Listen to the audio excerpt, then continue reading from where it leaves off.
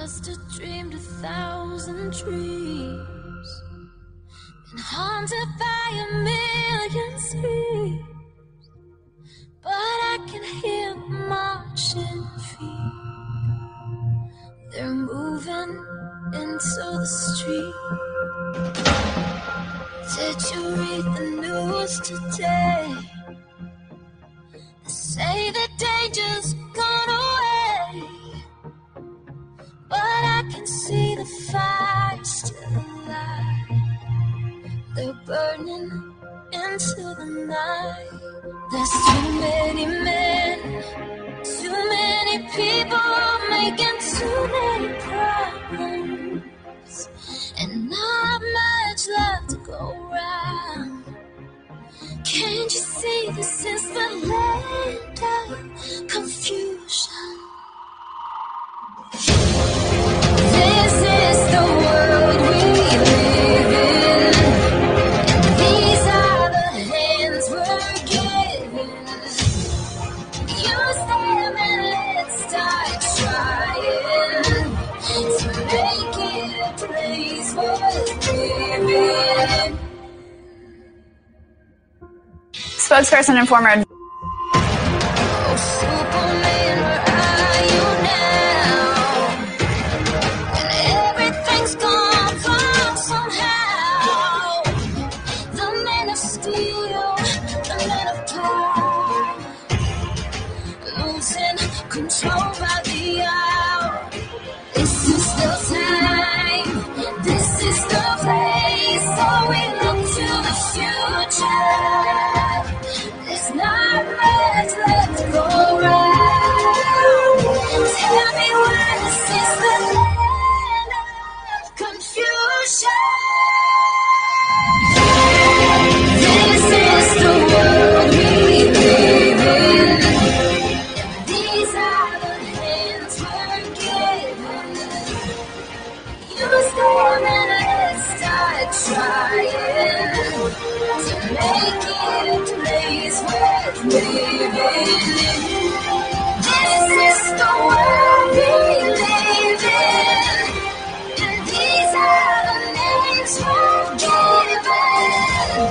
Stand up and let's start showing just where our lives are going to. Happy Sunday, everyone. To those of you that are celebrating Palm Sunday today, happy Palm Sunday. To those of you that it's the second Sunday of Lent, today it was quite interesting how that works, right? That we were having the reading of St. Paul's letter to the Hebrews, and what's interesting is that in this specific reading, he says, in the beginning, the Lord found the earth in the beginning and the heavens and our work of his hands. That was very interesting. You know, that was very interesting because I kind of like cocked my head. I was like, okay, well, that's interesting. I think that's something that, you know, we can bring into discussion because it discusses, you know, angels and the difference between angels and demons and sending spirits sent forth to serve for the sake of those who are to obtain salvation. That is from Letter to the Hebrews 1:10 through 14 and 2:1 through 3. So that was actually, for those of you that actually follow the Christian faith, you should read that. That's a quite interesting one. Just reread it. Sometimes when we reread things, it makes more sense and we have different insight.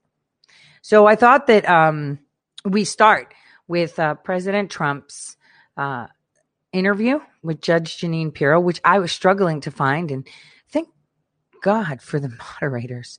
I was kind of rushing to get back, and I was like, I just can't seem to find it. I put a search thing, and maybe, you know, my settings, because everyone has individual settings through YouTube and other things. it's disallowing me to find it. So I want us to go through that. I also want us to go through a panel where they were discussing about President Trump bringing on another form of social media platform.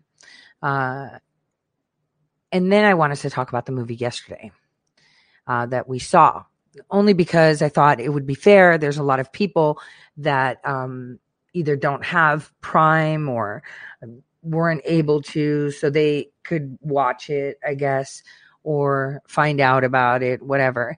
And that way we can kind of like talk about it for a second. All right. So let's start with the interview, which I'm not going to show any images of, only because on Twitch, Fox actually strikes channels. There's 3 strikes that you can get, and Fox had given me a strike on election night for streaming the election results. So here we are, and let's start this interview. Take a listen. Reporters. And it appears that Joe's handlers didn't think he could stand up to Peter Doocy from Fox News because Doocy never got a question. Funny. I have memories of President Donald Trump going for CNN's Jim Acosta right out of the gate just to set the record straight. Now, Joe Biden also lost his train of thought repeatedly, mid-sentence, rambled on, and showed his inability to maintain his cool, even asking the press, "What's wrong with you people?" Surprising, in a Trump presser, they would have yelled back, "What's wrong with you?" My favorite part was when a reporter asked the president about his relationship with China. He cautiously said he'd make them follow the rules.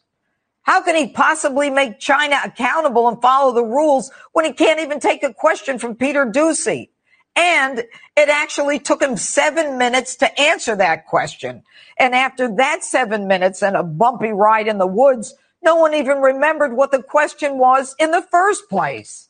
But when Joe was asked about what happened last week when the Chinese delegation wiped the floor with his Secretary of State Blinken, Joe obviously didn't even get it because he said this. I'm very proud of the Secretary of State. We now have more than 18,000 unaccompanied children who have crossed and are in custody, 20% of whom have no relative in this country. A president who refuses to admit there's a crisis after he stopped deportations for 100 days of even convicted felons. Folks, this is a mess. We're watching a president telling us the borders are closed, yet not allowing the press to see what is happening, and complimenting himself for being such a great guy. And the Biden administration is only just getting started. The border. And do you suspect that you will get there before they do? Well, I'm not looking to have a race. I'm looking to get a problem solved. This is going to destroy our country. You have potentially millions of people coming up over a fairly short period of time. And these are people that in a large way are not people that we want in our country. You have criminals coming up. You have murderers, rapists, drug dealers coming up. Because these countries, and I get along very well with the heads of every one of the countries, whether it's Guatemala, Honduras, or El Salvador, or Mexico. But, they're not looking to have their finest people leave their country. But they don't mind if MS-13 leaves their country. And But Mr. President, we have no way to vet or identify who these people are. What should the administration be doing? And by the way, President Obrador, criticized the Biden administration and said, that you would engage and had a process together where you held them in Mexico. But, now the Biden administration has ended all that. Why would they do that? Well, we had a great process, and with the president of Mexico, who's a terrific guy and a friend of mine, we had a great process, and it was a strong process. And frankly, they weren't coming into Mexico by the time we really got it going because they weren't coming in at Mexico's southern border. They weren't coming in because they knew they couldn't come into the United States. So you didn't have the problems. Now, once they say, we're letting you in, you're going to have, and they already have, if you take a look at the overtop shots or the airplane shots, we already have thousands and thousands of people marching up to our border. And we don't know who those people are, and they let them in. and then there's just nothing you can do. Once they're here, you're not going to get them out. It's a very serious problem, and getting worse. Clearly, Susan Collins was at the border, Senator Susan Collins, and she said that they were actually taunting her that from across the border. And Senator Ted Cruz said stuff very similar about what was going on the border. They were stunned, and yet the Biden administration doesn't seem to even want to go there or resolve the problem. They cut all the funding for the wall. What is going to happen with those contracts of the, for the wall and the subterranean connections and the lights? If Biden stopped all those contracts, do we still pay for them? We've paid for it already. The contracts are completed. The wall should be completed by now if he let it. He stopped it almost on his first day. He stopped construction of the wall. Yes. And this is a wall that look, we built almost 500 miles of wall, and it's new wall. They like to say it's renovated wall. We took wall down and we built new wall. So when we take wall down and we build new wall, they like to say it's a renovation. It's not. This is new, really the top of the line. It's technologically advanced like you wouldn't believe, with the wires, and we're hooked up for drones. We're hooked up for everything. And this is great stuff. And they stopped construction. And so we have some open areas. We had to leave certain areas to get everything back in as we completed it. And they didn't finish it up. It was just a very simple thing to do. It would have taken a very short period of time. And so you have gaps. Now, they cover the gaps easily with the Border Patrol, but you don't even have to do that. They should finish the wall immediately. And that has to be number one. Stay in Mexico policy has to get reenacted, which isn't that easy anymore because now Mexico's angry at us. Now the other countries are not respecting us. And now you can go a step even further and bigger. China has never spoken to me the way they spoke to our representatives a week ago. I've never seen anything like it. And I just heard on your show and other shows, and I read constantly what's going on with North Korea. And now the United States wants China's help with North Korea, but we're not getting along with China, and for stupid reasons. I've never seen China disrespect this country like they did last week. All right. Well, Mr. President, I know that your time is valuable. I just want to get a sense. Do you think you'll go next week or the week after? Well, I don't want to set a schedule, but over the next few weeks, I guess I'll go. And I'm not sure that I really should do it, Janine, other than the fact that I have such respect for the Border Patrol and for ICE. And these people, they're dying for leadership. There's no leadership. You have to see the squalor. The children and frankly, people that have come in to the country, when you look at what's happening, the dirt and the filth, those places, that's why they're not letting the press in. It's very sad. And frankly, if that were me, the press would be going crazy. It's a very dangerous situation. It's horrible for our country. They're going to destroy our country. All right. President Trump, thank you so much for being with us. I know your time is valuable. Thank you, Mr. President. Thank you very still much, ahead, Jenny. Peter Navarro, Leo Terrell, and thank you. Still ahead, Peter Navarro. Wait, let's listen. Let's listen to that last portion just one more time right here. The last 2 minutes again. Here we go. They cut all the funding for the wall. What is going to happen with those contracts of the, for the wall and the subterranean connections and the lights? If Biden stopped all those contracts, do we still pay for them? We've paid for it already. The contracts are completed. The wall should be completed by now if he let it. He stopped it almost on his first day. He stopped construction of the wall. Yes. And this is a wall that look, we built almost 500 miles of wall, and it's new wall. They like to say it's renovated wall. We took wall down and we built new wall. So when we take wall down and we build new wall, they like to say it's a renovation. It's not. This is new, really the top of the line. It's technologically advanced like you wouldn't believe, with the wires, and we're hooked up for drones. We're hooked up for everything. And this is great stuff. And they stopped construction. And so we have some open areas. We had to leave certain areas to get everything back in as we completed it. And they didn't finish it up. It was just a very simple thing to do. It would have taken a very short period of time. And so you have gaps. Now, they cover the gaps easily with the Border Patrol, but you don't even have to do that. They should finish the wall immediately. And that has to be number one. Stay in Mexico policy has to get reenacted, which isn't that easy anymore because now Mexico's angry at us. Now the other countries are not respecting us. And now you can go a step even further and bigger. China has never spoken to me the way they spoke to our representatives a week ago. I've never seen anything like it. And I just heard on your show and other shows, and I read constantly what's going on with North Korea. And now the United States wants China's help with North Korea, but we're not getting along with China, and for stupid reasons. I've never seen China disrespect this country like they did last week. All right. Well, Mr. President, I know that your time is valuable. I just want to get a sense. Do you think you'll go next week or the week after? Well, I don't want to set a schedule, but over the next few weeks, I guess I'll go. And I'm not sure that I really should do it, Janine, other than the fact that I have such respect for the Border Patrol and for ICE. And these people, they're dying for leadership. There's no leadership. You have to see the squalor, the children, and frankly, people that have come in to the country. When you look at what's happening, the dirt and the filth, those places, that's why they're not letting the press in. It's very sad. And frankly, if that were me, the press would be going crazy. It's a very dangerous situation. It's horrible for our country. They're going to destroy our country. So, if I was someone that lived in a border town, riddled with a lot of,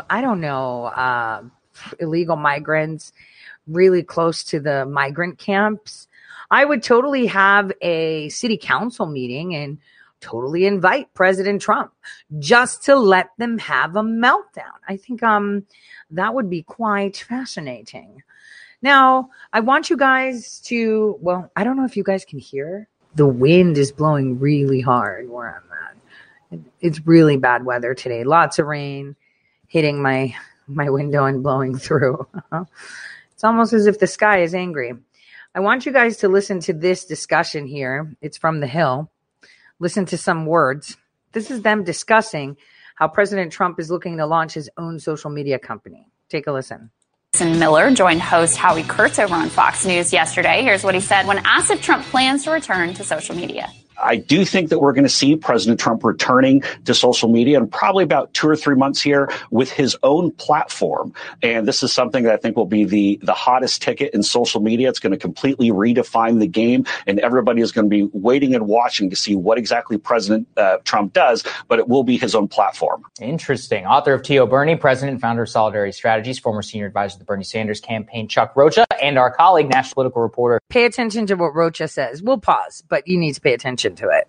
For The Hill, Jonathan Easley joins us now to discuss. Jonathan, let me start with you. You've covered the Trump folks for a long time. I've heard a lot of big talk games about third parties, about Parler, about deals with so-and-so. Very few of them ever actually materialize into reality. What is your read on this one? I mean, I don't know. We'll wait and see. I mean, Miller put a 2 or 3 month timeline on this thing. So we'll just it's hard for me to imagine that they've built out the tech and gone through all the things that they need to do. At this point, perhaps they're partnering with a firm that's already got a head start on some of this. But there's definitely an effort right now to get Trump back out there after a few months. I mean, he's been off the scene for basically 2 months, no access to Twitter, no Facebook, not giving many interviews. Just this morning, he sat with Lisa Booth for a radio interview. He's going on Fox News this afternoon, and now they're talking about raising his social media profile. So there's this effort to get him back out there. He's been doing a lot behind the scenes, raising money for Republican candidates that are loyal to him, endorsing Republican candidates that are loyal to him. And this seems like an effort to raise his public profile, which could be a headache for Biden, who's dealing with a border crisis, and for Mitch McConnell, who's trying to avoid Republican civil war right now. So we'll see what kind of platform he puts out there, but they're definitely trying to get him back out there at this point. Yeah. I mean, it would pretty much be a headache for just everyone in general. Chuck, same question to you. Do you think he's serious about this? Because like Sagar said, he's going to start his own media company. He's going to launch a third party. And then it all just collapsed down to he's going to send out an email asking people to give money to him. Yeah. Is basically where he landed. Do you think that this is any more real? I think it may be somewhat real. The one thing that's caught me, and you hit it on it right there at the end of your comment, which is money. I think that anything that has to do with him making money is a serious endeavor because I think that's what he needs the most. I think he's in serious financial straits right now with his hotels, with his legal business. Okay, so this is where this guy is wrong. Because if he's president, he can't be making money off of public discourse. So he can't have the company. So this is moot. Bills with what's going on, and we all know he's probably not going to pay any of them. But that to the side, he needs a way and a platform to make money and to get his message out there, to make money into his PAC that he could spend taking on Republicans who went against him, but also just to make money overall.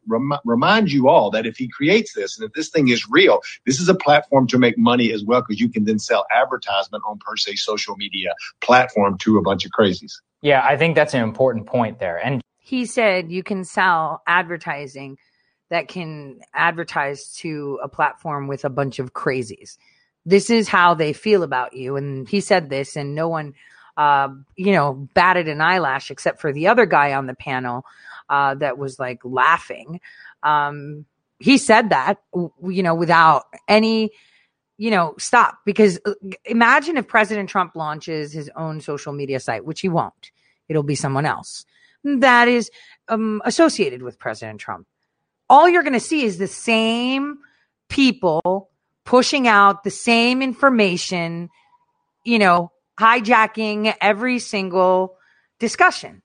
Everyone's going to be promoting themselves. This is how it works.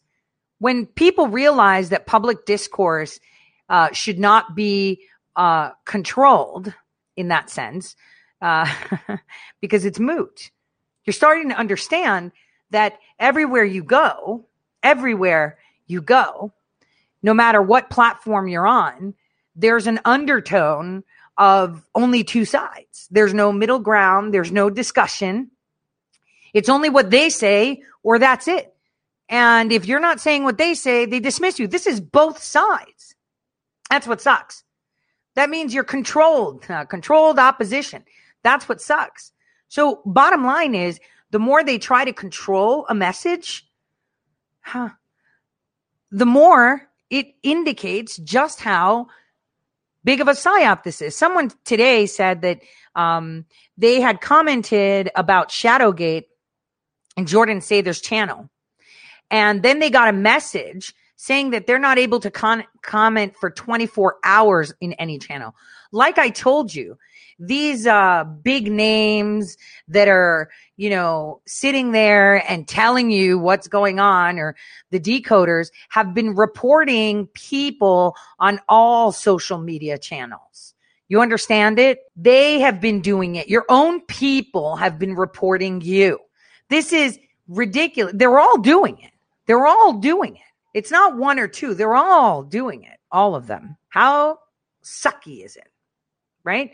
I shared that comment because I've had other people tell me the same thing, that they were told that, because they posted something about Shadowgate in somebody else's channel, the channel owners of the channel can report you, and therefore they can get you banned because they're the channel owners. And if they get all their friends, if they can get all their coders to do the same thing. Now, listen, if you get banned on any platform, I know it's tedious. I know it takes forever, but you can get discovery and show who reported anything. Like, for example, my YouTube thing, you better believe it, that once I get all of the people that had reported my channel, I'm going to publish it. Now, I'm going to tell you from another discovery, I have already received information that it was your own people that were reporting my posts when I was telling people about the implosion in Beirut. Your own people, the people you follow, were trying to silence the truth. I've got it in discovery. I'm just going to wait until the case that I have goes national, and it will, because it's open and shut.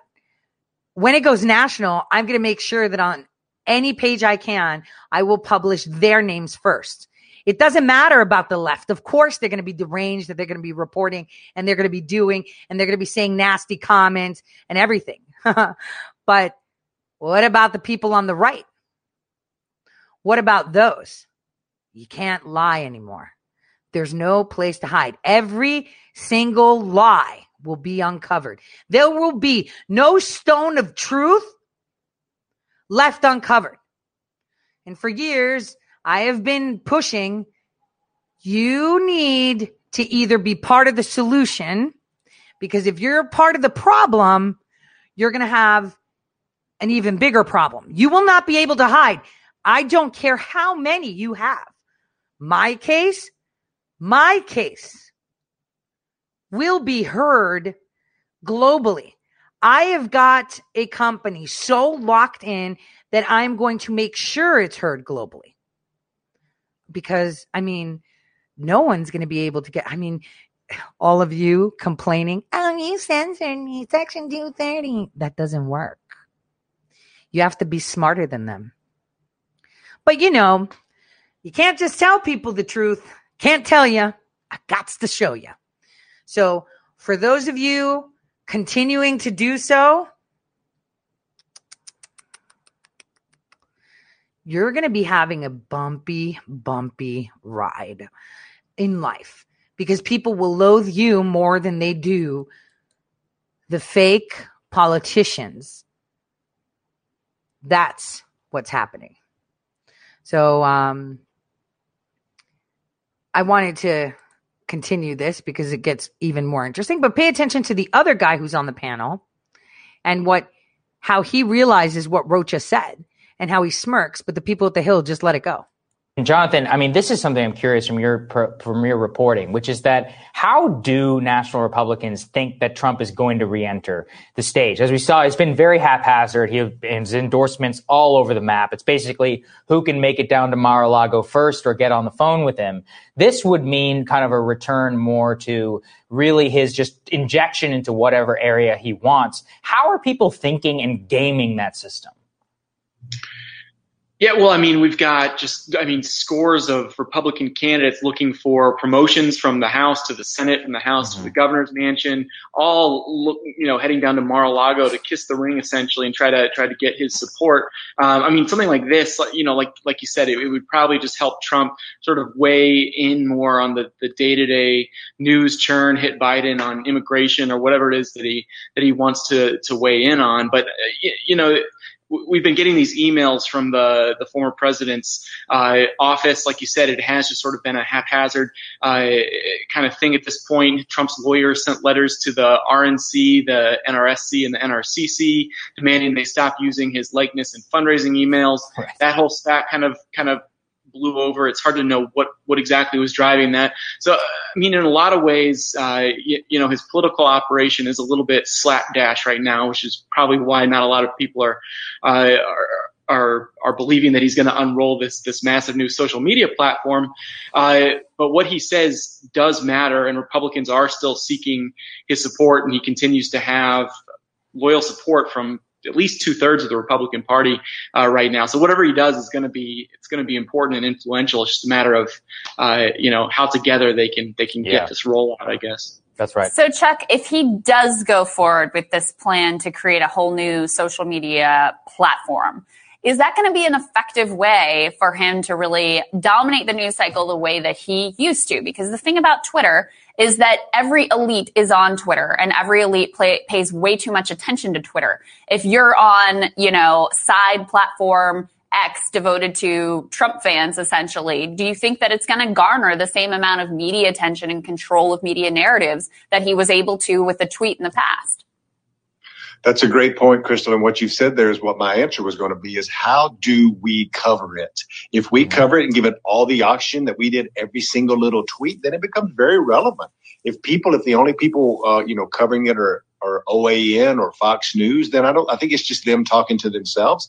But the way that he can get out there, if this thing becomes real and the mainstream press and other press cover this widely, I think it does have an effect. To Jonathan's point, this is also political, and how much impact will he have on primaries coming up in a year and a half in many congressional districts that will all be redrawn. Keep in mind, in a place like Texas, they've got to dump in 3 new congressional races and make room for that. That means there are primaries that are going to happen there. That means in lots of other primaries, they'll be Republicans, safe Republicans, running in districts that are newly drawn to expand or contract based off the population growth. That's his end. That's his end if he raises the money and weighs in these primaries. These primaries is real. He'll have the most power because of the reduced voting electorate.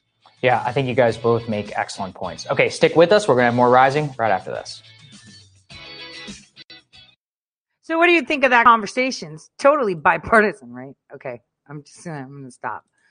So let's go to finish off here with the vaccine and a cool little video of CNN's on Twitter that was shared. Here we Does go. anybody in this restaurant think it's a good idea? Hold on. Here we go. Take a listen. Does anybody in this restaurant think it's a good idea to take the vaccine? No. Raise your hand if you think it's a good idea. Anyone here is a good idea to take the vaccine? Raise your hand if you think it's a good idea. Not one person here thinks it's a good idea? Complete quiet. Boise City is the county seat of sparsely populated Cimarron County, Oklahoma, where 92% of the voters chose Donald Trump on Election Day. Remember that story I told you about some little town that was secluded from the rest of the world, and National Guard were surrounding them, and people thought it was, the people inside thought it was because they were being contained because of the disease. So they had no phones, no internet, no nothing. But the people outside thought that they were being invaded by aliens. You remember that scenario, that hypothetical scenario I was talking about? The highest percentage in a state where all 77 counties went for Trump. What do you think about the vaccine? Are you going to take the vaccine? No, sir. Tell me why. Well, I don't trust the government, and I don't trust Biden. Chad and Misty Hughes are husband and wife. Neither of them plan to get the vaccine. Just don't want to. Why don't you want to? If you don't mind me asking. Because when I take the flu shot, I usually get the flu, so there's no reason to take it. Are you saying you think you'll get COVID by taking the COVID vaccine? Probably. Why are you thinking that? The research doesn't show that at all. It shows that it keeps people safe. That's just my choice. These women are sisters, and they too are doubters. Why are you doubtful? They just started rolling them out. Well, yeah, but this has been a worldwide effort by great doctors. Claim that the flu can be cured, but still hundreds of thousands of people die from the flu. Well, yes, a lot of people die from the flu, but not nearly as much as COVID. This is a horrible pandemic, and this is like an amazing vaccine. These vaccines have come out; they're saving lives. Do you believe it? No. I will just agree to disagree on this subject, I guess. I'm just not going to take it. What if President Trump came out and was very robust and said, take the vaccine? I took it even though I didn't tell anybody about it. It was kind of done secretly, but I think you should take it. He said it a little bit, but he hasn't been robust about it. If he was robust and said, take it, would you? No. Trump's a liberal New Yorker. Why would we listen to him either? Did you vote for him? He was the best option. No matter where we went, enthusiasm for the vaccine wasn't easy to find. No matter where they went. You know, I'm just saying, man, why do they have to keep reminding us that there's a pandemic? Right? If there was a pandemic, everyone would be dying. No one would need to remind you. And if it was so safe and so good, then people would be flocking. Why are they shoving it down our throat? Why are they so insistent? I mean, if your product's so good, you don't even need advertising. That's word of mouth. People are like, yo, you need to take this stuff. It's like the best. That's how crack worked. That's how cocaine works. Snort a few lines and it's super good, you know, and you feel like you're on top of the world. Suddenly everyone's snorting coke when they had never seen it before. I'm just saying, like, they have to remind us that people are dying. Look, they're all dying. And it's like, sure. But, you know, heart disease, deaths down, cancer down, flu super down. I mean, everything's just COVID now. People aren't stupid. People are not stupid. And they actually tried to say, look, it's because people are Trump derangement. That's why they're not taking it. Totally love that answer. Even if he came out and said, take it, I still wouldn't take it. Because if you do have, you know, Trump God syndrome, that's wrong. You do realize that he's a leader. And that's it. I mean, I say it all the time. I've got priests. My church's priest, I wrote them a letter and said he just took on fetal tissues in his body and he promoted it. That is blasphemy. That is against our religion. What are you doing? This is disgusting. I demand that he address the congregation. No one's responded because he's probably going with the metropolis saying, holy crap, she's going to shit stir now. Yeah, I am. How dare you sit there and promote it? You could do what you want. Your body, your choice, right? So it doesn't work the other way. Telling people about the vaccine. This is disgusting. They're pushing it. You have to pay attention. If it was so good for you, no one would have to shove it down your throat. No one would be giving away free stuff. Hey, if you get it, we'll give you free stuff. Just show us your ID. That's to make it comfortable for people to show their health information. Don't you get it? That is the whole thing. Let me show you how priming works, okay? So one of my favorite movies of all time is a movie called Time Travel. It's from 2012. I can watch. That is the only film I can watch again and again and again, and not be tired of it. So this is where we're gonna. Another one that I liked watching that caused me a lot of concern was Dexter. And yesterday, some guy found that scene from Dexter. I'm going to play it for you guys, where Evergreen had some stuff. And some of you remembered a very, very long time ago when I said why I had squared off with John Brennan and them. Take a listen. On here, something that lives in the deepest, darkest hole of the thing called Dexter.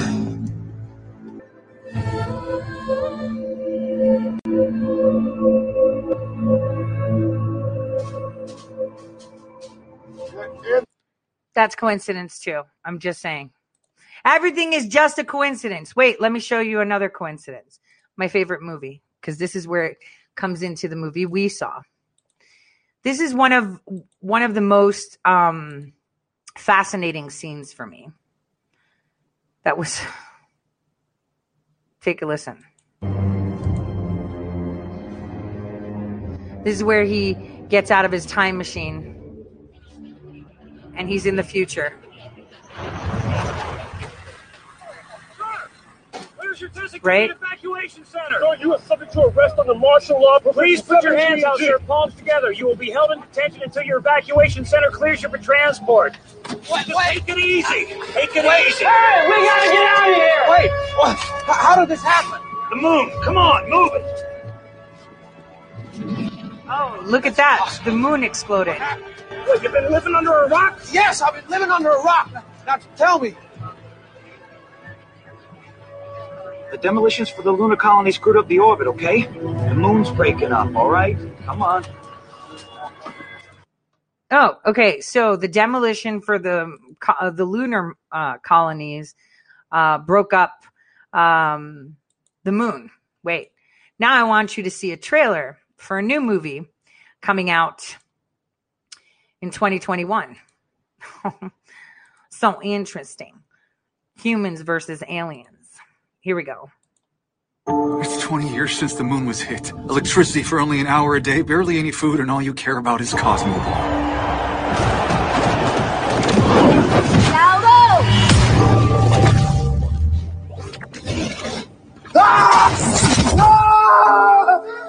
Attention, unregistered teleportation.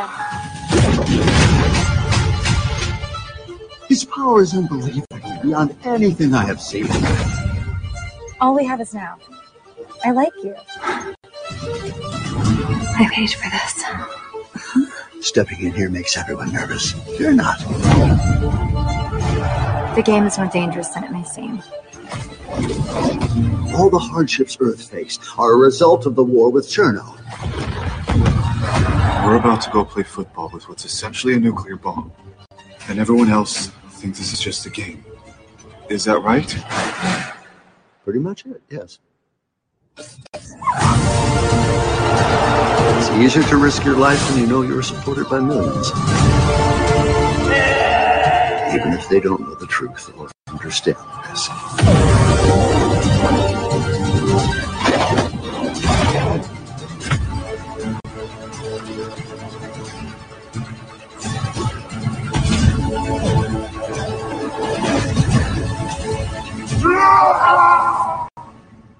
poor young earthlings with incredible powers. You show that there is something to be inspired by. Here we go!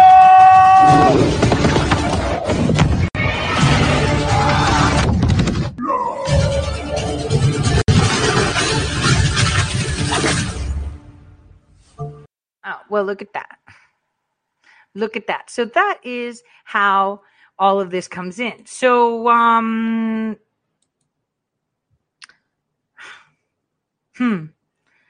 So yesterday's movie showed a documentary that was published in 2020. It was filmed in 2017 and 2018 and 2019. I wanted you guys to now think of it differently. I wanted you to listen to this. This is kind of awesome. Just take a listen.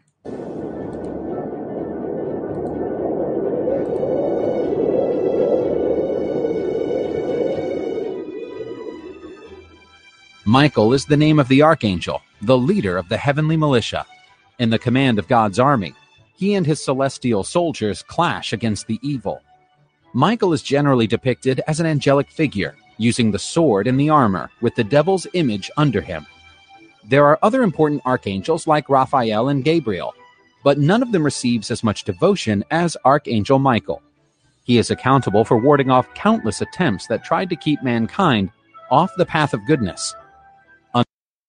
So let me stop right there. So Archangel Michael is responsible for keeping humans on track of being kind and loving. So he intervenes to guide humans correctly, right?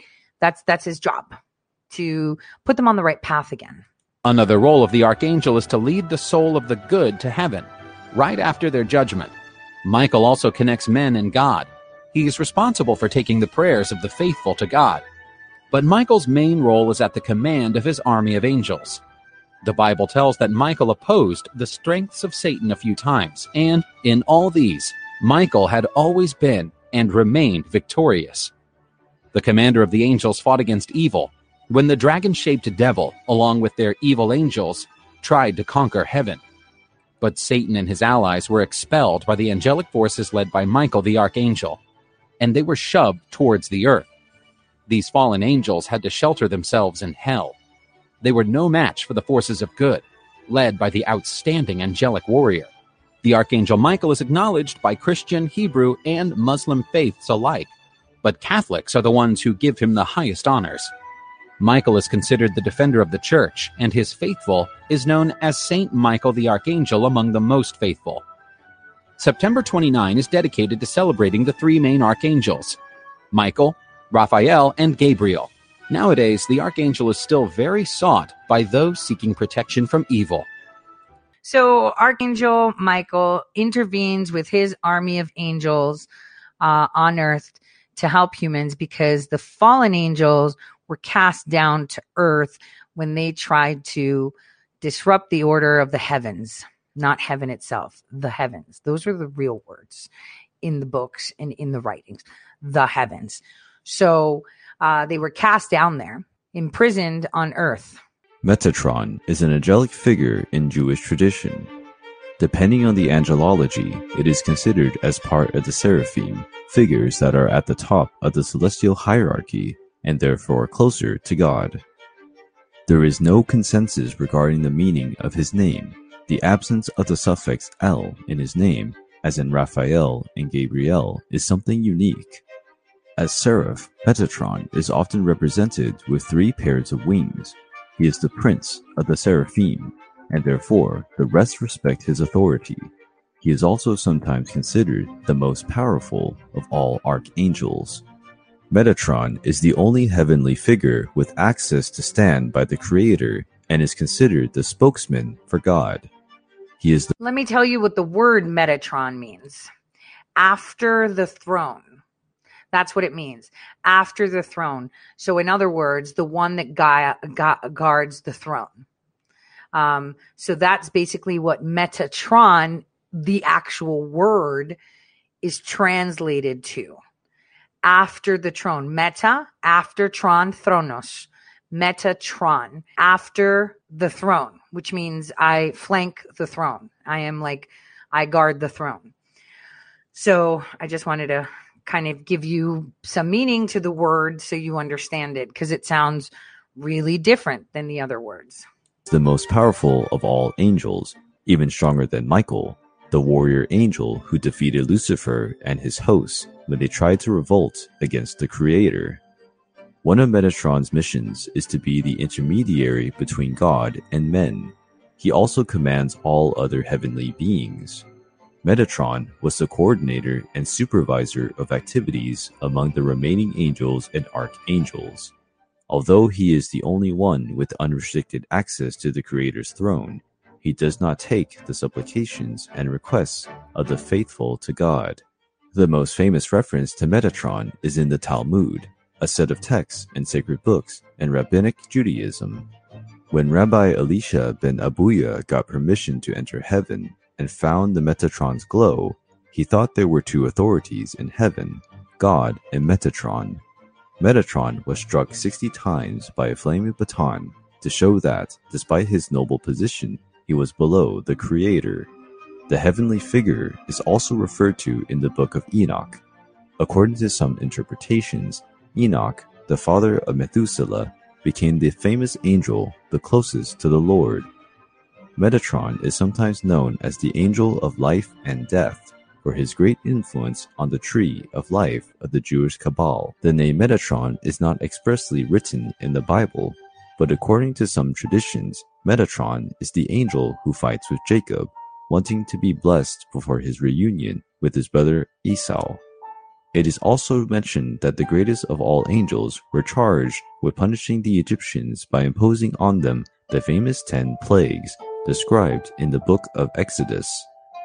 Fans of Hebrew mysticism use the Metatron cube, a sacred geometric structure composed of 13 circles, as a tool of protection and also to understand reality. Although he is not an angelic figure as acknowledged as the three great archangels, Michael, Gabriel, and Raphael, Metatron plays an important role alongside the throne of the Lord as his divine scribe, recording all the deeds and sins of men. Being the most powerful heavenly figure below only God, Metatron is one of the most respected angels by angelology fans. Okay, so what we're seeing here, this mythology channel is pretty much putting out the hierarchy of heavenly beings. Heavenly beings are what? Light, spirit, aliens? Who knows? Because think of it this way. What if suddenly today, let's hypothetically put it this way, right? All of us, you and I, right? We're like in charge of keeping harmony, right? We govern our domain, right? But in our domain, we suddenly find this, island that just popped up, maybe a continent, whatever, right? A new continent. We just find it. It just emerges. And there's like other beings on there that maybe look like us. And, they're doing their own thing. So the question is, do we go in there and take over? Or do we respect the fact that God created those beings that came out of nowhere along with that piece of land and just watch them and make sure that, they don't, blow themselves up because it can cause us harm too. Make sure that, they're on track. But then what if you realize that those people that sprung up there were actually controlled by, some really, really bad inhabitants of somewhere else that went there and they kept them enslaved. Maybe they kept them asleep and were sucking their life juice. This is all hypothetical. I'm just trying to give you some context. Okay. So what if, you realize that all those new beings on that new continent are actually prisoners? And you sit down and say, listen, man, they're just like us. They've got free will and they can decide. And, they'll be released from those binds because they were created by that seed. That's their children, the seed, their physical confines, right? Their physical being, their bodies are of that seed, we shouldn't interfere. But we will watch and we will make sure that if they use their free will correctly, that we will take them because they have chosen us and not them. They have chosen good and not evil. They have chosen to go back to their core and release themselves from those clothes, those skins that are their prison. There's just to give some context. So, and then there's hierarchy, obviously, in our group, right? Where we're watching them. There's going to be the person that's flanking the president of our world, right? And that created everything, that allows everything to create. And then there's other, generals that will oversee things and they'll intervene when they're allowed to intervene. Raphael is one of the most important angels in Judeo-Christian culture. His name means God heals or God's cure. Therefore, he is regarded as the angel who carries God's healing powers. The Archangel Raphael is the addressee of many prayers of those who wanted to be cured from the most different diseases. Among the three main archangels of Catholic tradition, Saint Raphael the Archangel is one with the most subtle presence in the Bible. His main biblical appearance is found in Book of Tobit, part of the Old Testament. In it, the archangel descended to earth in order to follow Tobit during his journey, who was a God-fearing youngster, someone who loved God above all things. The angel assumed the human form and guided Tobit to his destination. In the middle of their journey, when Tobit and Raphael were on the banks of the Tigris, Tobias was attacked by a large fish that attempted to devour him. But Raphael encouraged him to fight the fish and drag it out of the water. Tobit managed to defeat the fish, and the Lord's angel asked him to keep the fish's heart and liver, as these items would be a healing instrument of the Lord. He would also have to keep the fish's gall. The angel guided Tobit to his destination, where the latter was offered Sarah's hand. Although a beautiful young woman, she was possessed by demons. Sarah had already been married 7 times, and in all of them, their husbands died before marriage. Tobit feared to be another victim of that curse, but Raphael assured him that God was at his side. The angel instructed him how to proceed in order to protect himself from the demons. In this ritual, under Raphael's guidance, Tobit used the heart and liver of the great fish. With that, the demons were exorcised, and Tobit and Sarah managed to consummate their union. The Lord's angel protected Tobit on his return home, and when he found his father, who was blind, Tobit made use of the fish's gall to promote a true miracle, following Raphael's guidance. After putting the gall on his father's eyes, his vision was restored. Due to this biblical passage, those who believe in the angelic figures also believe that the presence of the Archangel Raphael helps in the healing of physical maladies, akin to the healing process of Tobias's father's blindness, while also assisting in the healing of psychic and spiritual illnesses, like with Sarah. The angel Raphael is also found in the Islamic culture as Israfil. According to Islamic tradition, this angel carries a trumpet that announces the coming of the Last Judgment. Catholics consecrated October the 24th as the feast of Saint Raphael the Archangel, the bearer of the Lord's healing. And on September 29th, ceremonies are held in honor of the 3 great archangels, Gabriel, Michael, and Raphael. Uriel is a famous archangel in the rabbinical tradition and some Christian currents. He is not as well known as Michael, Raphael, and Gabriel, but he is one of the most studied angels in angelology. His name means God is my light. In the arts, the archangel is portrayed holding a book or a scroll in one hand and with the solar orb in the other. Uriel's name is not written in the Bible, but is quoted with some frequency in the apocryphal books. He supposedly made some famous appearances in Jewish and Christian sacred texts, even without having his name expressly mentioned. Uriel was present in the Garden of Eden, where he protected the entrance to the garden with his flaming sword. The Archangel also participated in the burial of Adam and Eve, the first human couple created by God. According to the book of Enoch, the angel appeared before Noah and warned about the future flood. In the book of Exodus, Uriel was present when the most terrible plague struck Egypt. The heavenly figure visited all the houses to find out which doors were painted with the blood of a lamb, as God commanded. This plague put an end to the life of the firstborn sons of those who did not follow the guidelines, including the son of the mighty Pharaoh. According to the apocryphal Gospels, Uriel helped in the protection of John the Baptist when he was still a baby, before the order of King Herod, who demanded the extermination of all the children who were born at that time. Several currents of Christianity revered the figure of Uriel. In the year 745, the Catholic Church tried, however, to stop the growing devotion to the angelic figures. Only the three great archangels, Raphael, Michael, and Gabriel, could be revered. In the Anglican Church of England, Uriel was raised to the status of a saint. According to some traditions, the Archangel Uriel is the ruler of the sun. Sometimes he is known as the Flame of God. The Archangel is also known as the Archangel of Wisdom. His followers believe that the angel can help men find the wisdom to solve their problems and achieve their goals. All of this makes the angel Uriel one of the most important angelic figures for those who believe in the powerful influence of these celestial beings.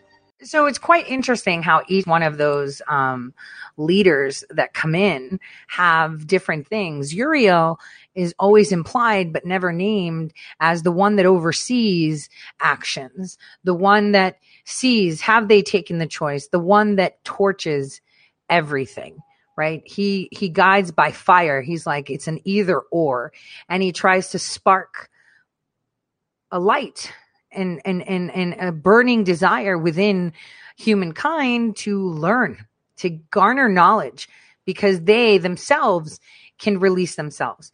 And he was in the Garden of Eden when Eve took the serpent's seed. Remember, she bore 2 children. That means twins, right? Duplicity right there again.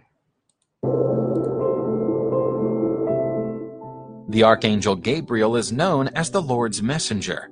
The name Gabriel means man of God or emissary of God. The angel Gabriel is certainly one of the most well-known angelic figures, along with the archangels Raphael and Michael, and the fallen angel Lucifer. His most noteworthy appearance clearly took place when he announced the birth of the Son of God. The angel Gabriel was sent by God to Galilee to conduct the noblest mission of all. He would announce to the Virgin Mary that she would receive the grace of conceiving the Highness's son. At first, Mary felt frightened, but the archangel reassured her and revealed God's will. This unborn baby would soon be named Jesus. Even though this is the most renowned biblical episode in which Gabriel is present, there are other moments where the angel of Annunciation showed his character. The angel appeared before the prophet Daniel to announce the Messiah's coming. Likewise, he also stood before Zechariah the priest, announcing the arrival of his son John the Baptist. Zechariah doubted Gabriel, and so he remained speechless until the birth of his son. According to the biblical texts, the Archangel Gabriel affirms that he is always in God's presence, and that he serves him to announce the good news. For this reason, those who believe in these heavenly figures and are devoted to them pray to and ask the angel to disclose the good news and God's promises for their lives. The angel Gabriel, in some Christian doctrines, is regarded as the personification of the Holy Spirit. The Archangel Gabriel is the patron of several professions, most of which related to messengers and alike, such as postmen, diplomats, and communication professionals. But Angel Gabriel's influence extends itself beyond Christianity. According to the Islamic faith, the angel Gabriel had a crucial role in the history of Islam. When Muhammad was praying on a hill in Mecca, Gabriel appeared before him, disclosing the Quran. This is the Muslim sacred book, and has Allah's literal word. After Gabriel's revelation, Muhammad began his work of spreading God's work. Due to his major contribution, Gabriel, the angel of the Annunciation, is a revered figure in the Judeo-Christian culture and also in the Islamic world.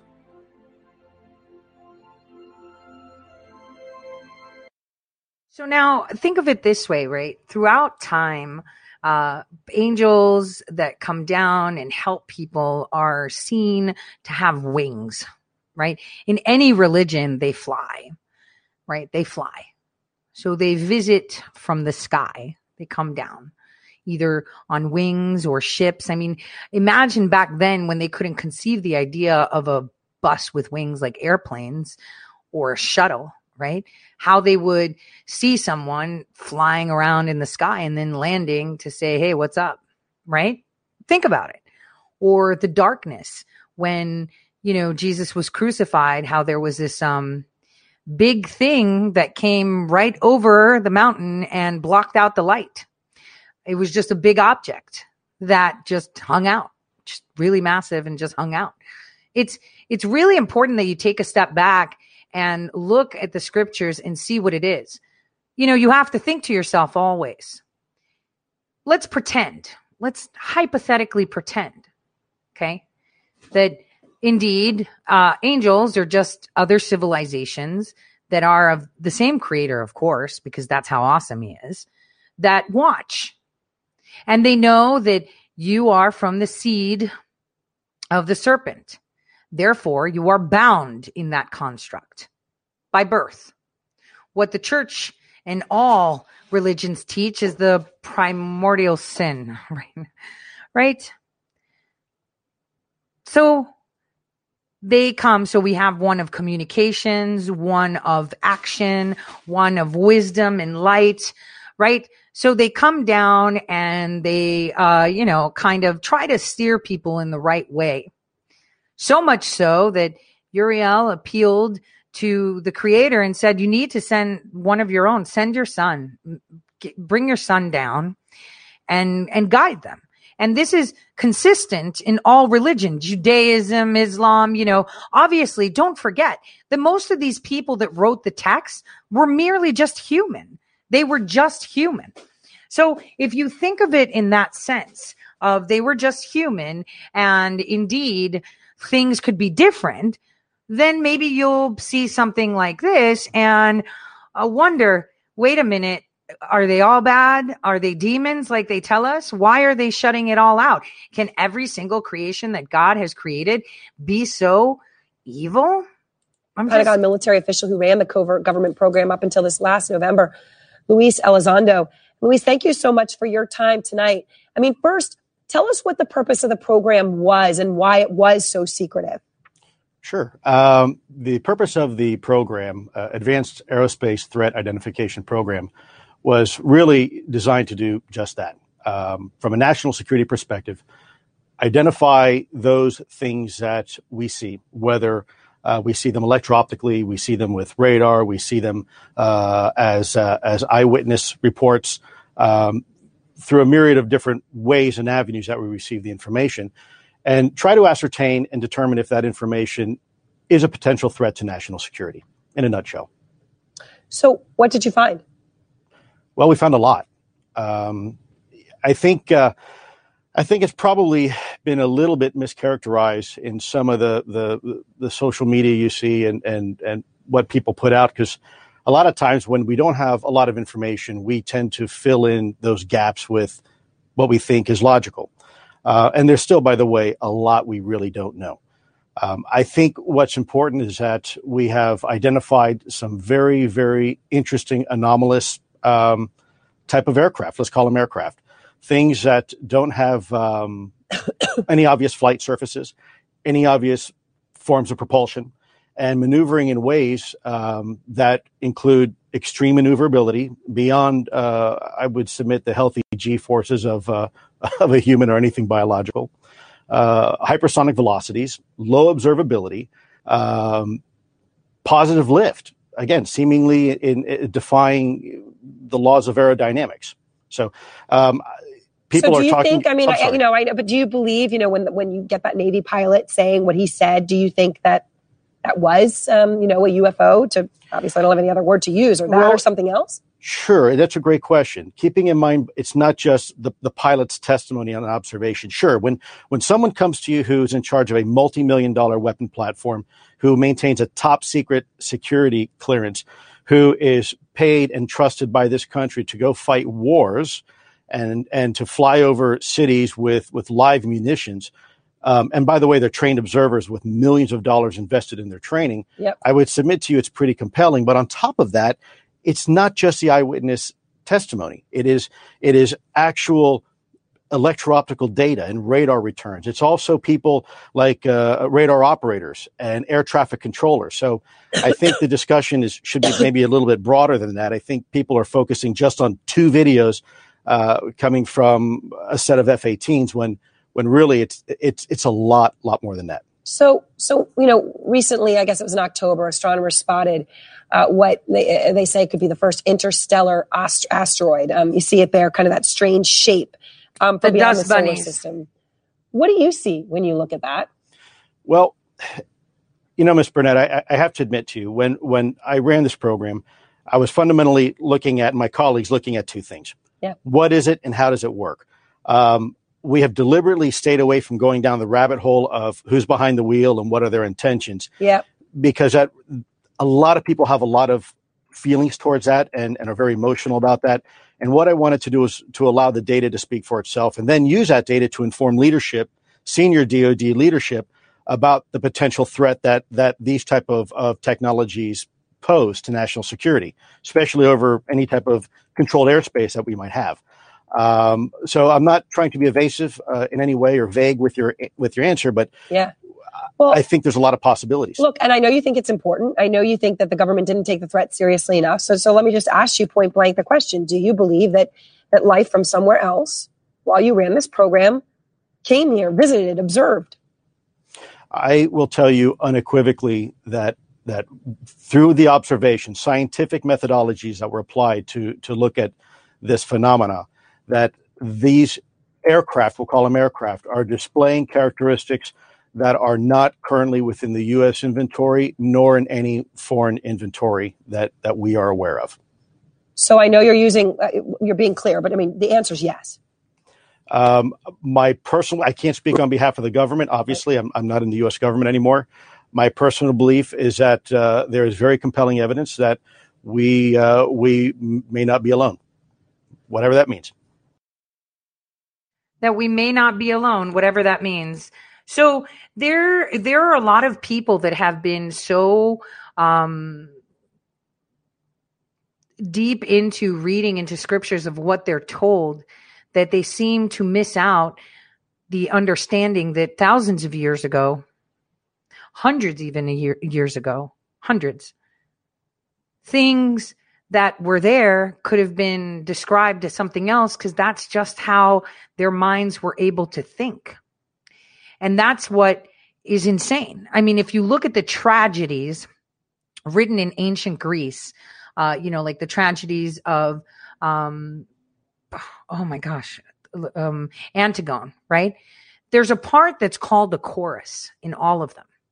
And in the chorus, when chaos happened, they would sing, right? The chorus would come out and it would be the song part. And they would always say that chaos would ensue when and this is direct translation from the word apomechanis theos, which means of machine God.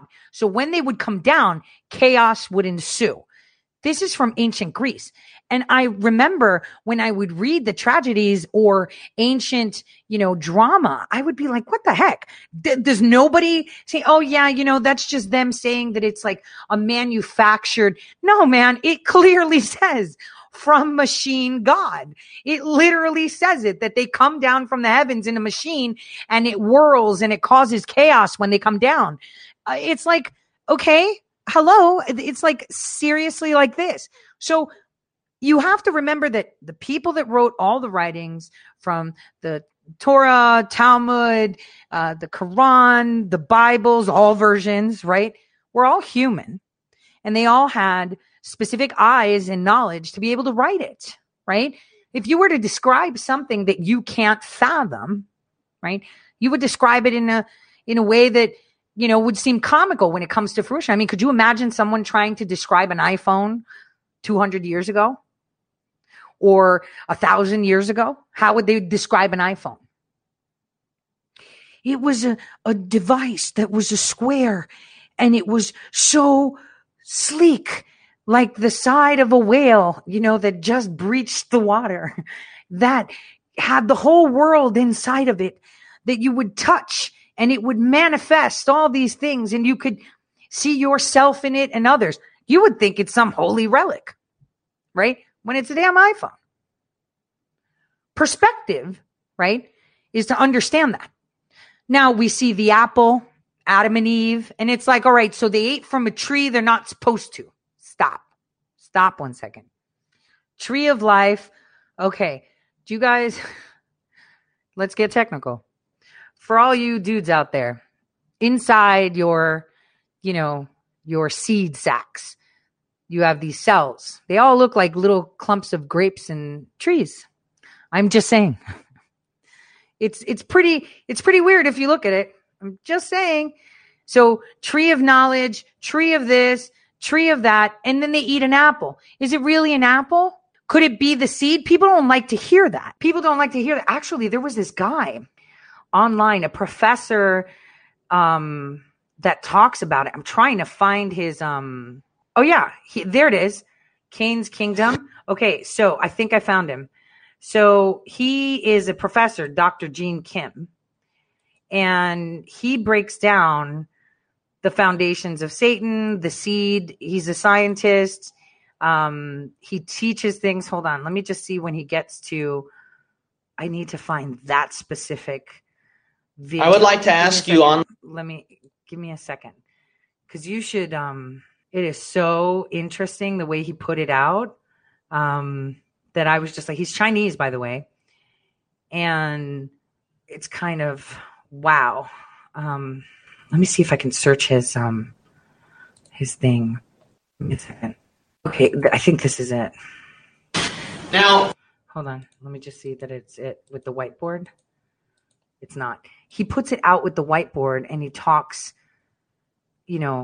science while he's doing it. Let's see. Is this it? Let me take a look. Because this is so good the way no, this isn't it either. Gosh darn it. He's got so many. Maybe this is it. I'm just like still looking. Nope, that's not it either. Sorry, guys. Bear with me. He talks about everything from hybrids to mermaids to satires. He's a Baptist. Okay, is this the one? He talks about the history of Assyria, Nephilim extinctions. Like he talks about everything.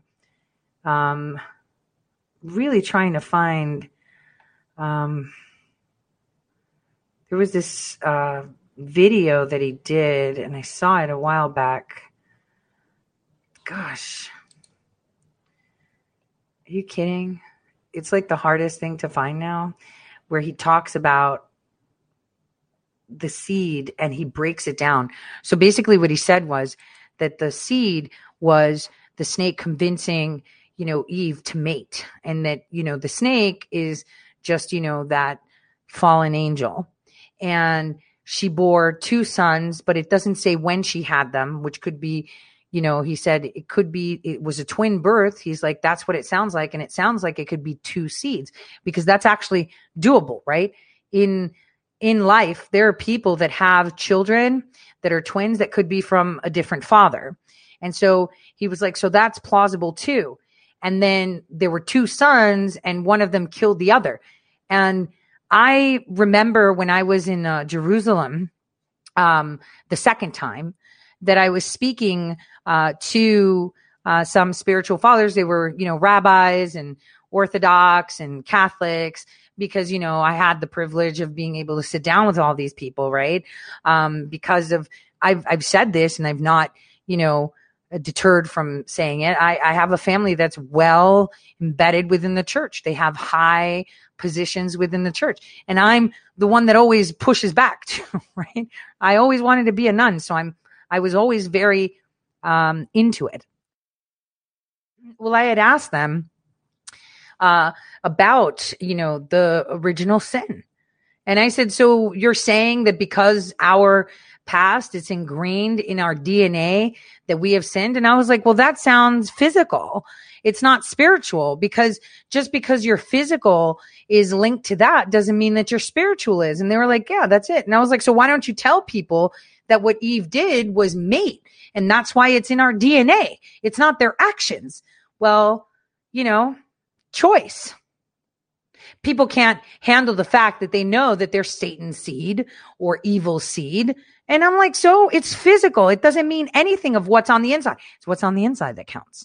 The spiritual portion of it, right? It doesn't matter if you are bound to this earth in these constructs from not being able to live 900 years like other people have in the past, according to the scriptures, and now only having so much control. I'm just saying, if they're saying that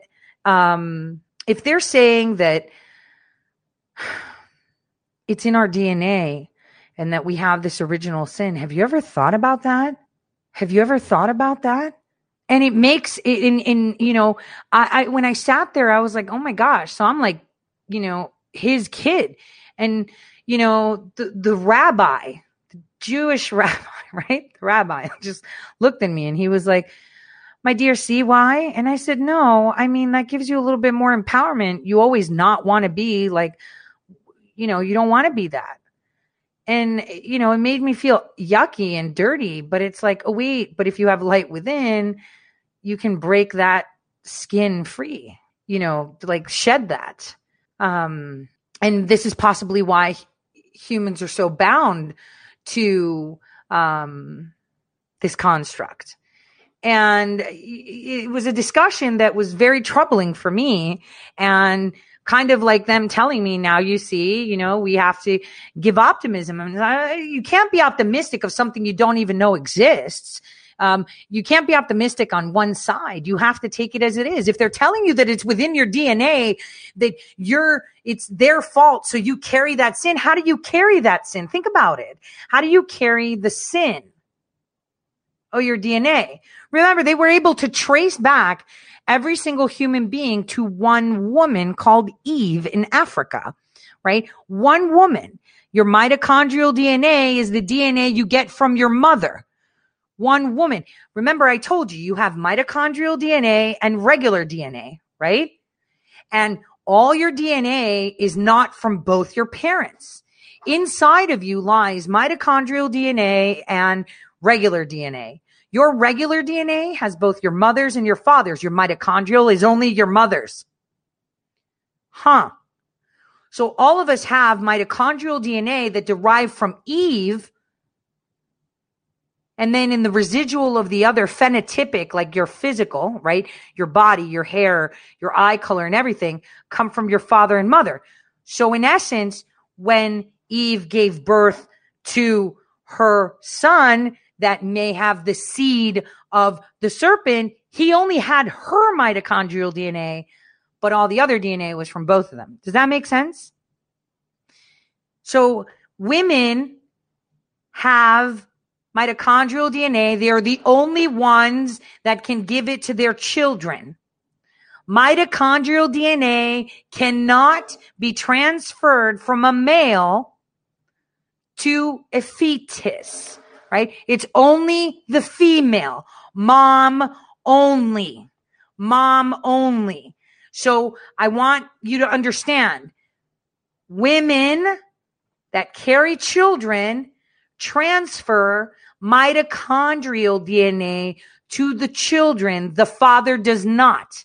In fact, for the sperm, while it gets to the, egg and to get in, it actually sheds its mitochondrial tail that propels it. So again, I've been circling around. Hey, there's two separate things. There's mitochondrial DNA, human DNA. And I've also told you guys in the past, I actually went to the Mitochondrial Institute in Ohio back in the day to study the effects of the mitochondria, which, if you have any mutation in your mitochondrial DNA, you're screwed. And did you know that mitochondrial DNA is circular DNA? It's one of the most simplest one. It is identical to that of bacteria. It is the most incredible organelle we have because it is a bacteria and it's symbiotic with eukaryotic cells. That doesn't happen. A bacterial cell being the fuel. Your cells, every single cell you have has mitochondria in it. That's the battery of your body. That is what makes it go. That is what gives it life. If your mitochondria dies, guess what? You're not doing shit. You're dead. Myasthenia gravis. Do you know where that comes from? That's where people can't move their muscles, right? They can't move. Why? Because they have some defect of not having enough mitochondria in their muscle cells to fuel it. So again, when you listen to, your preachers, when you read your scriptures, whatever religion you may be, when it goes back to Adam and Eve, think of it from a macro perspective. Don't listen to what they're telling you to think. Look at the words. The words tell you everything you need to know. So if we were born of Adam and Eve that were created in his image, and then Eve took the seed of the serpent, and then Eve took the seed of Adam too, and then had 2 sons, right? Both those sons had the mitochondrial DNA of only Eve. Each of those sons had the regular, let's just call it mainstream DNA of both the serpent and Eve and Adam and Eve. You see, these are simply things. Think for yourself. The words are words. It's like the damn Q drops. They're words. You don't need anyone to find you codes of what it really means. They're just words. And again, look at it that way. She had 2 sons, but they don't tell you when she bore them. So you have to assume that they're twins. Duplicity again. And you are duplicit. You are duplicit. Remember that the only portion of your body that has remained consistent and can be followed back to the first woman. It can be followed back to the first woman. There's research. You can find it yourself. There's only 23 variations on the planet. So basically 23 tribes altogether. And they all stem from 13 tribes. And that's the crazy thing, because then there's, obviously different appearances. This is the simplicity of understanding the tools you have without, noise. Wait a minute. I have mitochondrial DNA, which is circular, and then I have regular DNA. The mitochondrial DNA is the DNA of a mitochondria. My whole body is riddled with mitochondria, from my brain to my heart cells, to my liver, to my muscles, to my bones. They all need batteries. Those are batteries. So those batteries are inherent to your mom and her mom and the mom before that and the mom before that, coming from the first ever known woman. You can find it. It is not, some hypothetical, I'm just saying things. You can find, this is science. All right. This is why I say true scientists can see that God is awesome. So there's that. And then you have your regular DNA, which is from your father and your mother, which determines how you look, how you walk, how you talk. But the sauce of how you operate is your mitochondrial DNA.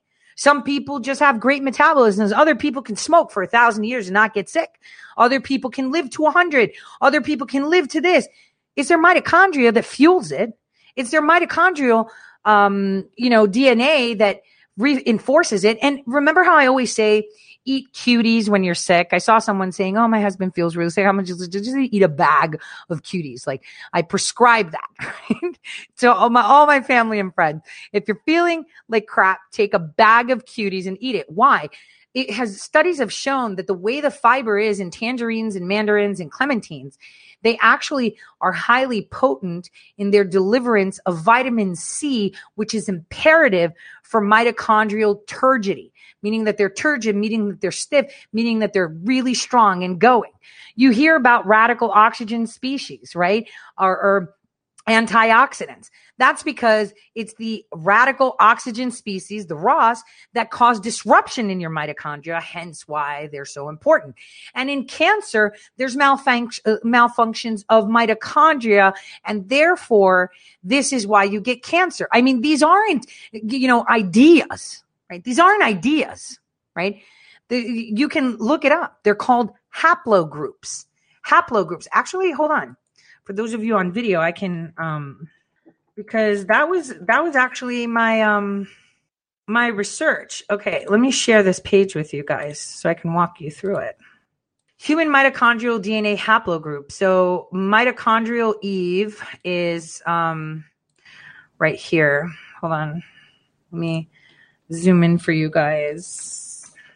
So mitochondrial, okay, so there's mutation, mitochondrial Eve. Do you see where they came from? Kind of looks like the tip of that really good map that Japan gave us. So mitochondrial Eve, these are all the changes over time. These are the haplogroups. That's it. There you go. So it tells you time of origin in years. So where they are, Africa, Near East is the J1, Central Asia, North America. This one, actually, the 13th group, which is usually the X group in North America right here. They don't know where the X's came from, and they're the Native American tribes. And this is why I find that anyone within the X group is more highly trafficked than people that derive from other ones. The most impervious to disease are those that have L through L6. This is research, right? This is research that these are most impervious to disease. Anyone that's L1 through 6. And this is why, it's really important for people to understand science. So they, here's where they have that. Let's see. Let me see if I can get you to the Eve. They have the molecular clock too. Mitochondrial. The human mitochondrial molecular clock is the rate at which mutations have been accumulating in the mitochondrial genome. So how quickly it has devolved or evolved, right? So there have been many studies. This is like information that don't look at that DNA encoding through rDNA, tRNA. This is how things can be changed within that. It's very specific. They know exactly what they're doing. So let me go back to the mitochondrial Eve here. In human genetics, the mitochondrial Eve is the matrilineal, most recent common ancestor of all living humans. In other words, she is defined as the most recent women from whom all living humans descend in an unbroken line purely through their mothers and through their mothers' mothers back until all lines converge until one woman. I've said this so many times before. Doesn't matter. I know it sucks, men. I know it sucks, right? It totally sucks. Right? But your mitochondrial DNA it's not in your kid. It's only the wife's. Sorry, man. I'm so sorry. So, and that's because women bear the children. Therefore, the batteries the woman has are immediately transferred to the child. And unfortunately, in order to have your seed part of that child, it is only for phenotypical reasons and, other DNA activities as to not only phenotypic, but physical qualities too. The mitochondria does play a very big role in disease, but it's very rare. There aren't that many mitochondrial diseases because they just now figured out how to do it. Not necessary. Okay, so popular perception. Great. Let's go there. Female and mitochondrial ancestry. It shows that it goes from women. So that's the mtDNA Eve and how it's split, and how it's changed. So there's 2 cohorts. She had 2 children. I'm just pointing it out. So if you look at the books, you have to remember, how would it be someone back in the day explaining this stuff to me today? And think of the example of the iPhone. How would you describe it, right? How would you describe an iWatch? That's even crazier, right? Oh, you can listen to melodies coming from your wrist and speaking to people thousands of miles away. I mean, it'll sound something crazy, right? So listen to this. This is where it's woo. One common misconception surrounding mitochondrial Eve is that since all women alive today descended in a direct, unbroken female line from her, she must have been the only woman alive at that time. However, nuclear DNA studies indicate that the effective population size of ancient human never dropped below tens of thousands. Other women living during Eve's time may have descendants alive today, but not in direct female line. Huh? Are you saying that God put more women in his image somewhere else? That there are some people that have distinct mitochondrial DNA that doesn't agree with the Eve theory? You mean that there are other species of human that do not derive from Eve? Sometimes mitochondrial Eve is assumed to have lived at the same time as Y chromosomal Adam, from who all living males are descended patrilineally. I mean, I don't know how that, that's been so diffuse because it's just regular DNA. Like mitochondrial Eve, Y chromosomal Adam probably lived in Africa. A recent study in 2013 concluded, however, that Eve lived much later than Adam, some 140,000 years later. Earlier studies considered, conversely, that Eve lived earlier than Adam. That's so bizarre. I mean, that would make sense because, nobody knows when they appeared, but they do know what the science says. And the science says Adam was there longer. And then they say Eve's seed was there later. I mean, who knows? We don't know. But the one thing we do know is that these are all the tribes. So basically it's 1, 2, 3, right? Well, it's 1, all of these. This one gave birth to these, right? And then it gave birth to all of these. What's this R thing that has so many factions? Could this be the new genetically modified ones? The ones that change? Who knows? Which is which, but these are the tribes that exist. These are the tribes that exist, the haplogroups, as they call it. So, science tells you a lot more than you realize. So then, if you think in this sense, let's pull up this map. This is pretty interesting. So it shows you the color of where all these tribes derive from. So as you can see, the Asian ones are pretty dominant in N's and A's. In India, they have R5s, R6s. Over here in the Micronesian, right? No, you don't call it Micronesian. It's not Middle East, Microasia, Microasia. Because in Micronesian means the islands, right? Or the Polynesians are all different too. Australia, totally unique, right?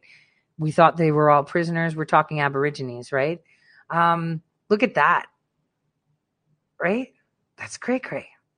And then we have this, which is pretty much telling you that there's everything in there. That's it. Africa is mostly OG.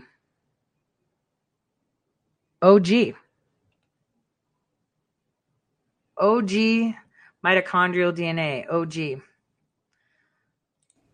Here's another graph. Let's see if we can make this bigger.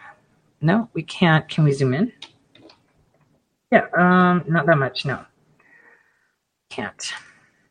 Okay. Let's see. Mitochondrial. Maybe there is a good video for it.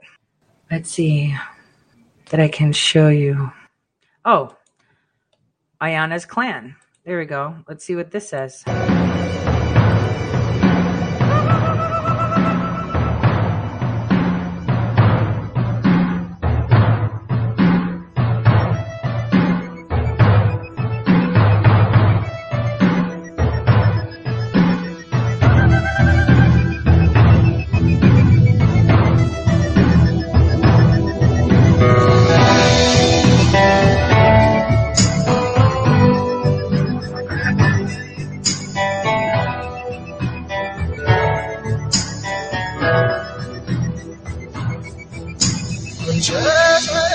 That one was good, but we want someone to explain some stuff. Hold on.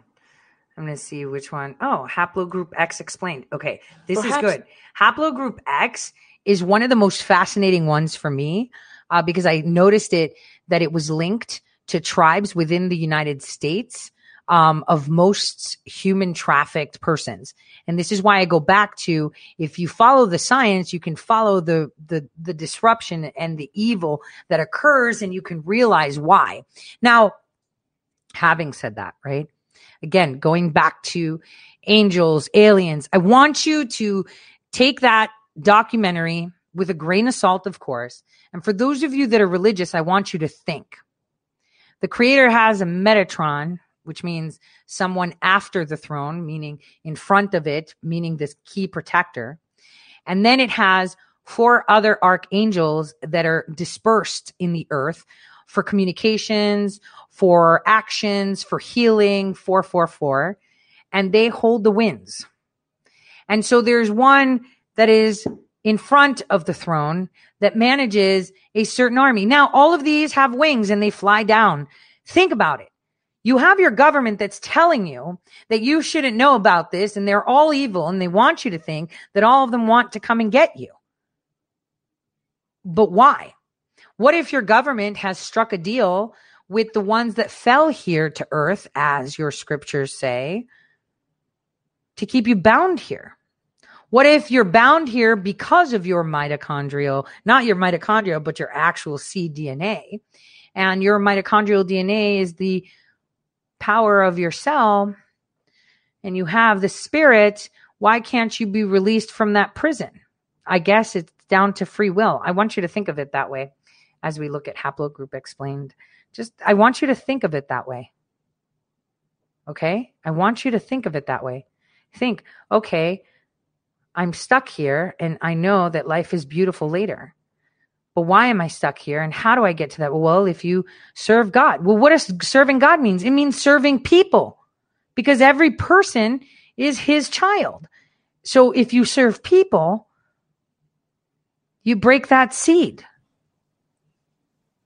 You see, DNA science can settle once and for all the biological question of who, for example, the Hopewell mound builders were. We can use DNA to help us reconstruct the past and the history of different populations, because your DNA is passed down from your parents from generation to generation. There are certain types of DNA in particular that are very useful for reconstructing population prehistory. Your mitochondrial DNA is DNA that every person has, and you inherit it from your mother. Your mother passes it on to her children. Men don't pass it on to their children. And this type of DNA, therefore, gives us a measure of matrilineal relatedness. I collected DNA from and analyzed DNA from a couple of different Hopewell cemetery populations. When we looked at DNA from these 2 different Hopewell populations, from Illinois and Ohio, we found that there were 5 primary mitochondrial DNA lineages present. These lineages have become designated by letter names in the scientific world. And the ones that we see in Native American populations, both living today and in these Hopewell cemeteries, were the mitochondrial lineages A, B, C, D, and X. And these 5 lineages are ones that are common today in Native Americans, and they were the ones that were present in these ancient Hopewell communities. When we look at the distribution of haplogroup X in the Americas, we see that it's present in about 3% of all Native Americans, but it's more common in some populations. In particular, peoples who live in the upper Great Plains exhibit much higher frequencies of haplogroup X, sometimes up to 25 or 30 or even 50% in some samples that have been studied. DNA science apparently settles the biological questions of who these ancient, advanced Hopewell mound builders were. But where else is this DNA found? And where did it originate? The form of haplogroup X that's present in the Americas is known as haplogroup X2A. And this specific type is defined by a number of additional mutations that Native Americans who belong to haplogroup X share. There's a lot about DNA evidence that is a controversy.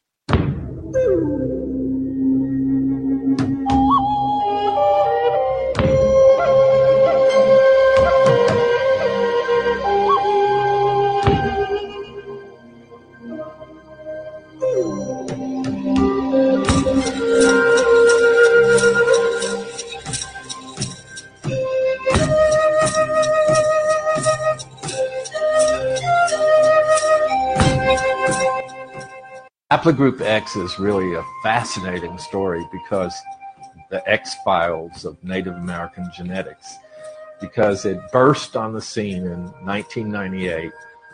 Scientists didn't want to believe it, but they found a new haplogroup in addition to A, B, C, D among the Indians of the Great Lakes in particular. And that was haplogroup X. And so immediately the scientists who have a kind of idée fixe, in my opinion, set about trying to find haplogroup X in Mongolia and Siberia, because of course all American Indians, all upstanding American Indians came across the Bering Land Bridge chasing woolly mammoths, right? So they weren't able to find haplogroup X in Siberia. Haplogroup X was a Eurasian type. So then they started talking about, oh, well, maybe they got here by jumping across the ice in a circumpolar fashion. Okay. Well, it kind of rested there for a while. Is it true that all Native Americans came from 10 families that stumbled across the Bering Strait chasing woolly mammoths before the last ice age? I don't think mine did.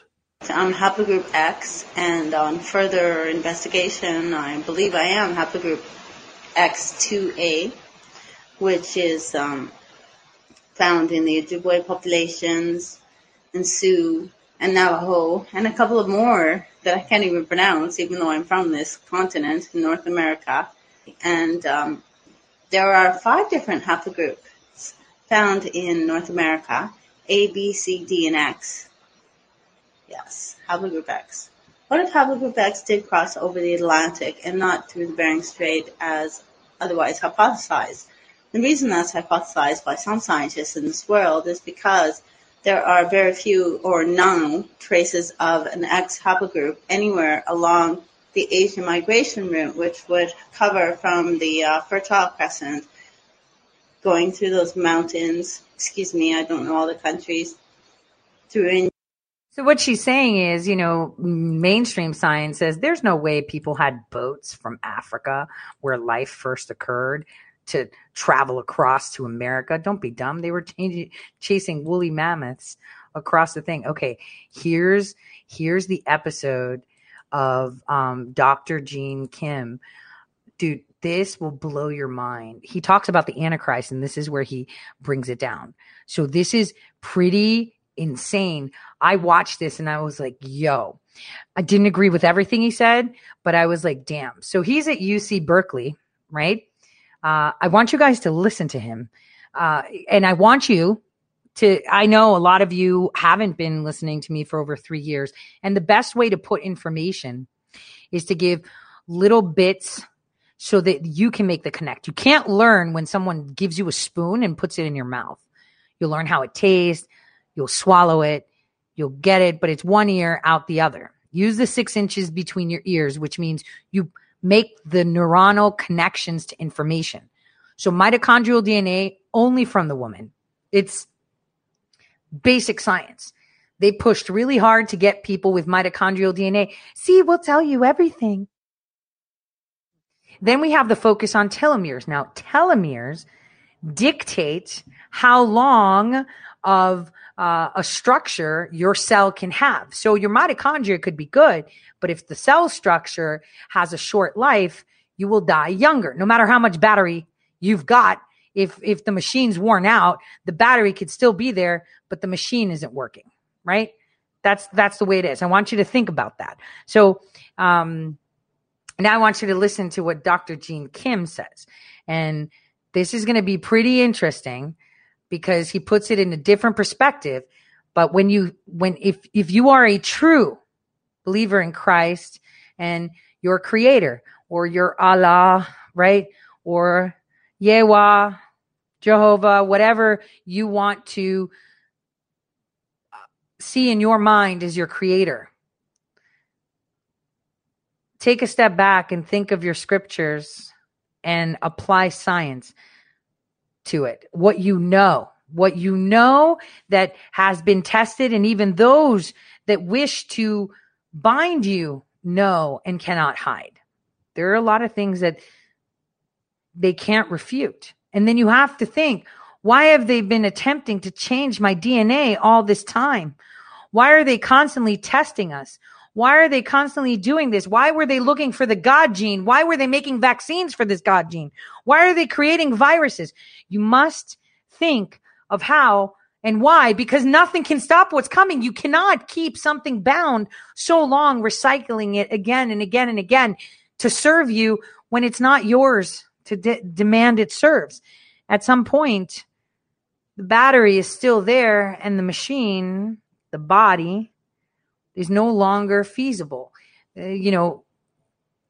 Therefore, they're looking for ways to hijack the battery. A lot of people telling me about to cover this person for years, actually, for years. I didn't really cover this individual until now, however. So I'm finally going to cover this individual now. But a lot of people are wondering if Emmanuel Macron is the Antichrist. So because I've received a lot of comments on that, and more recently my church members start to get into that as well. So because of that, I decided to cover him today. We're going to look at a few passages concerning Emmanuel Macron. Now, you already can tell that there's a lot of things that we can make him a very good candidate for the Antichrist. Now, here's the thing. Your pastor is not saying that he is the Antichrist. I want to make that very clear. Wait a minute. Is this the right video? Hold on. What he is that I'm going to mute it for a sec. Hold on. Oh, damn it. Wrong one. Damn it. It's not the one. Hold on. This was a dovetail, I think. Hold on a second.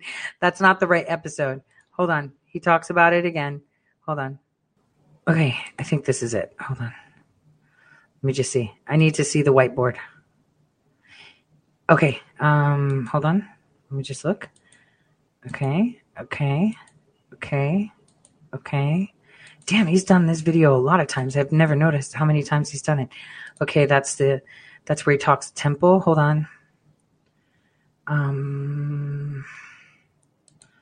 Okay, is this it? Hold on. Sorry, guys. This is like super cray-cray.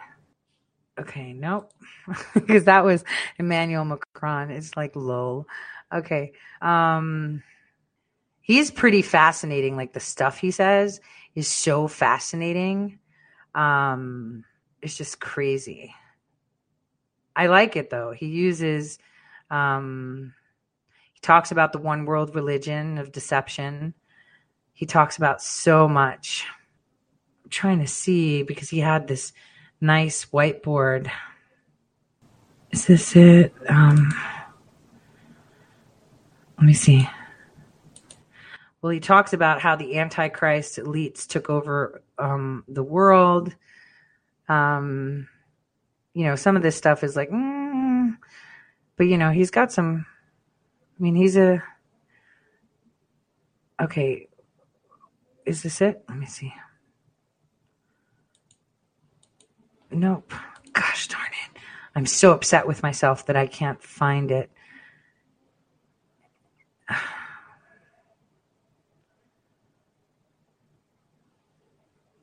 Talks about the mark of the beast, the false prophet, Tartarus devils. I've never seen anyone talk about Tartarus. It's so, incredible. Hold on. I am pretty sure. Damn. Let me see if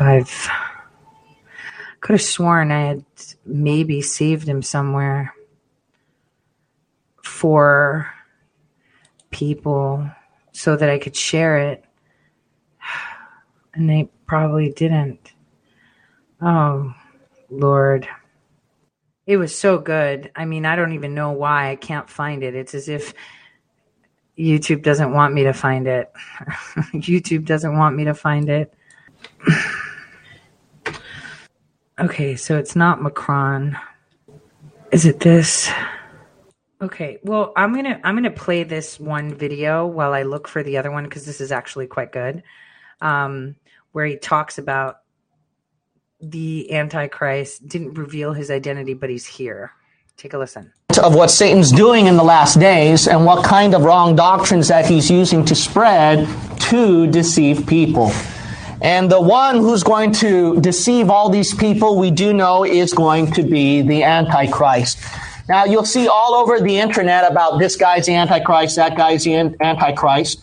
And they're saying that the Antichrist is already here, or that the Antichrist is coming, or that the Antichrist is born, but he's not revealed quite yet.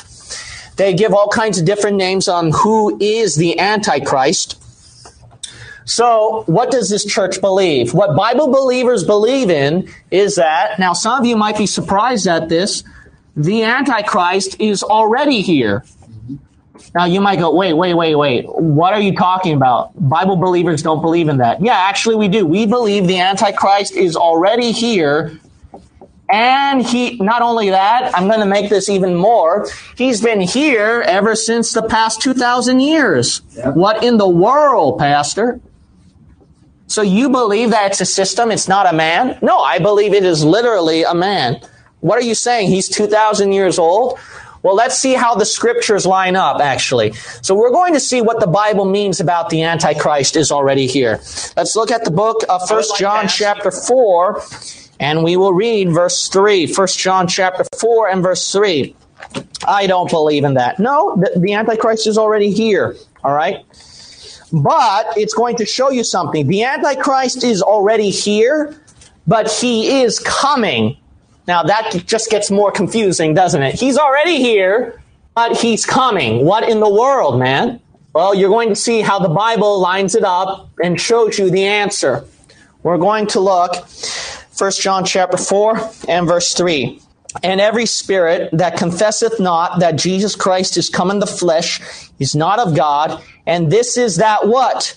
Spirit of Antichrist. So are there spirits that have confessed that today? Yes, they've been doing that for the past 2,000 years. They don't confess that Jesus Christ, come in the flesh, is not God. However, notice the second part. Whereof ye have heard that it should come, and even now spirits that have confessed that today, yes, they've been doing that for the past 2,000 years. They don't confess that Jesus Christ, come in the flesh, is not God. However, notice the second part. Whereof ye have heard that it should come, and even now already is it in the world. Now that just made it less confusing, doesn't it? So it just said right here, he's coming, but he's already here. What in the world? What's the confusion right here? What's going on? You're saying that the Antichrist is already here, but he's coming. The scriptures clear it up. Let's look at 2 Thessalonians chapter 2.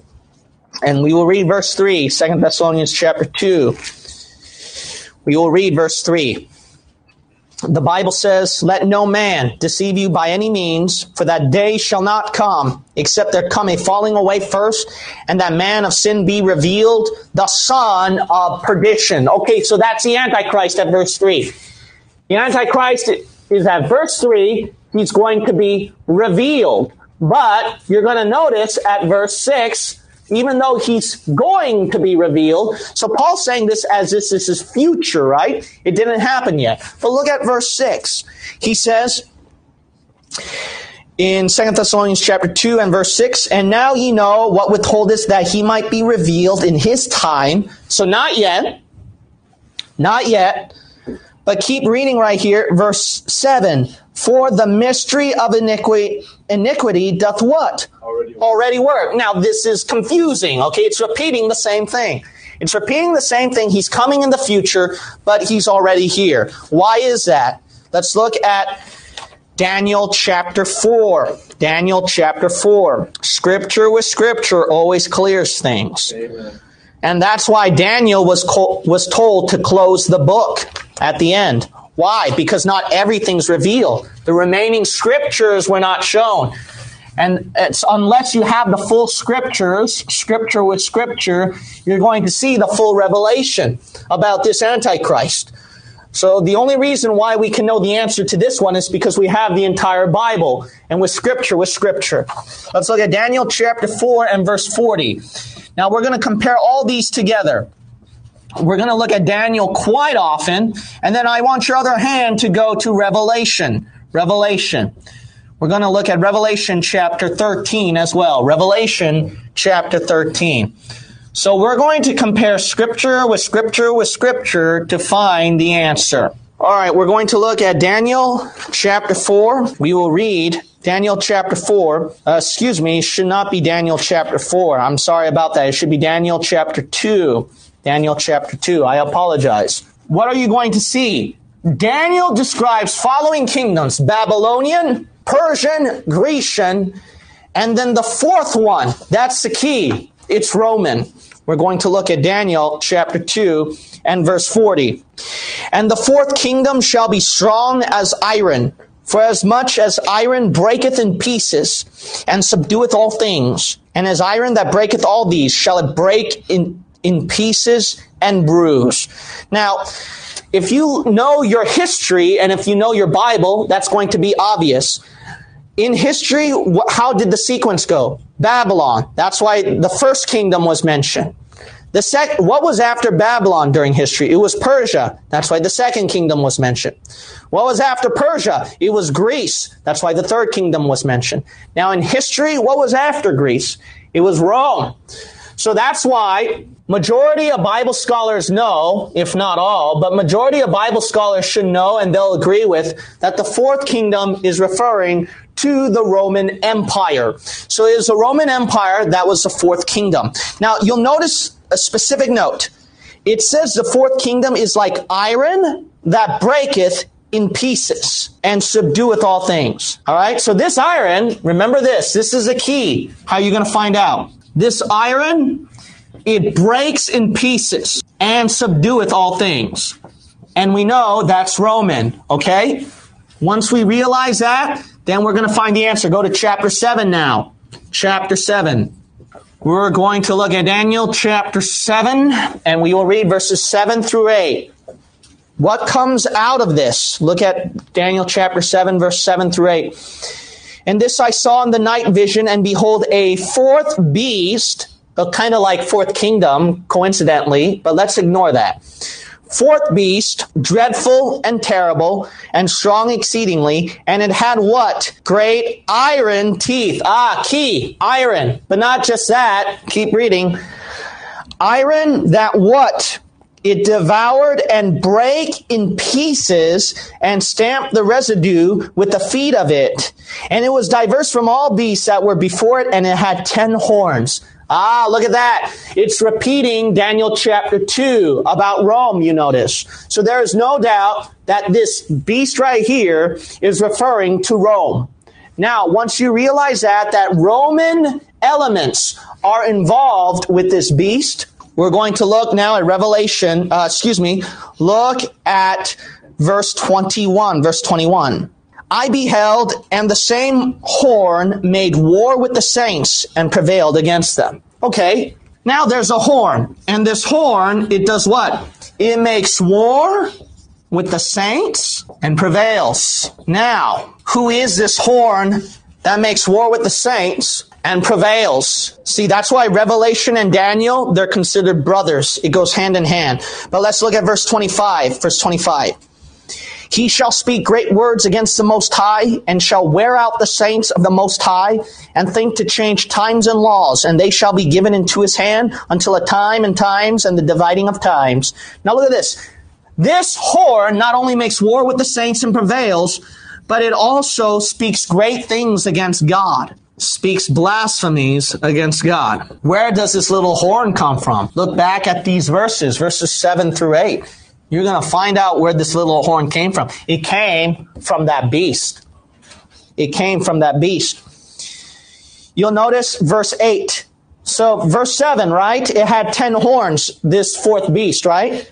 What's in the middle of those 10 horns? I considered the horns, and behold, there came up among them another little horn, before whom there were 3 of the first horns plucked up by the roots. And behold, in this horn were eyes like the eyes of a man, and a mouth speaking great things.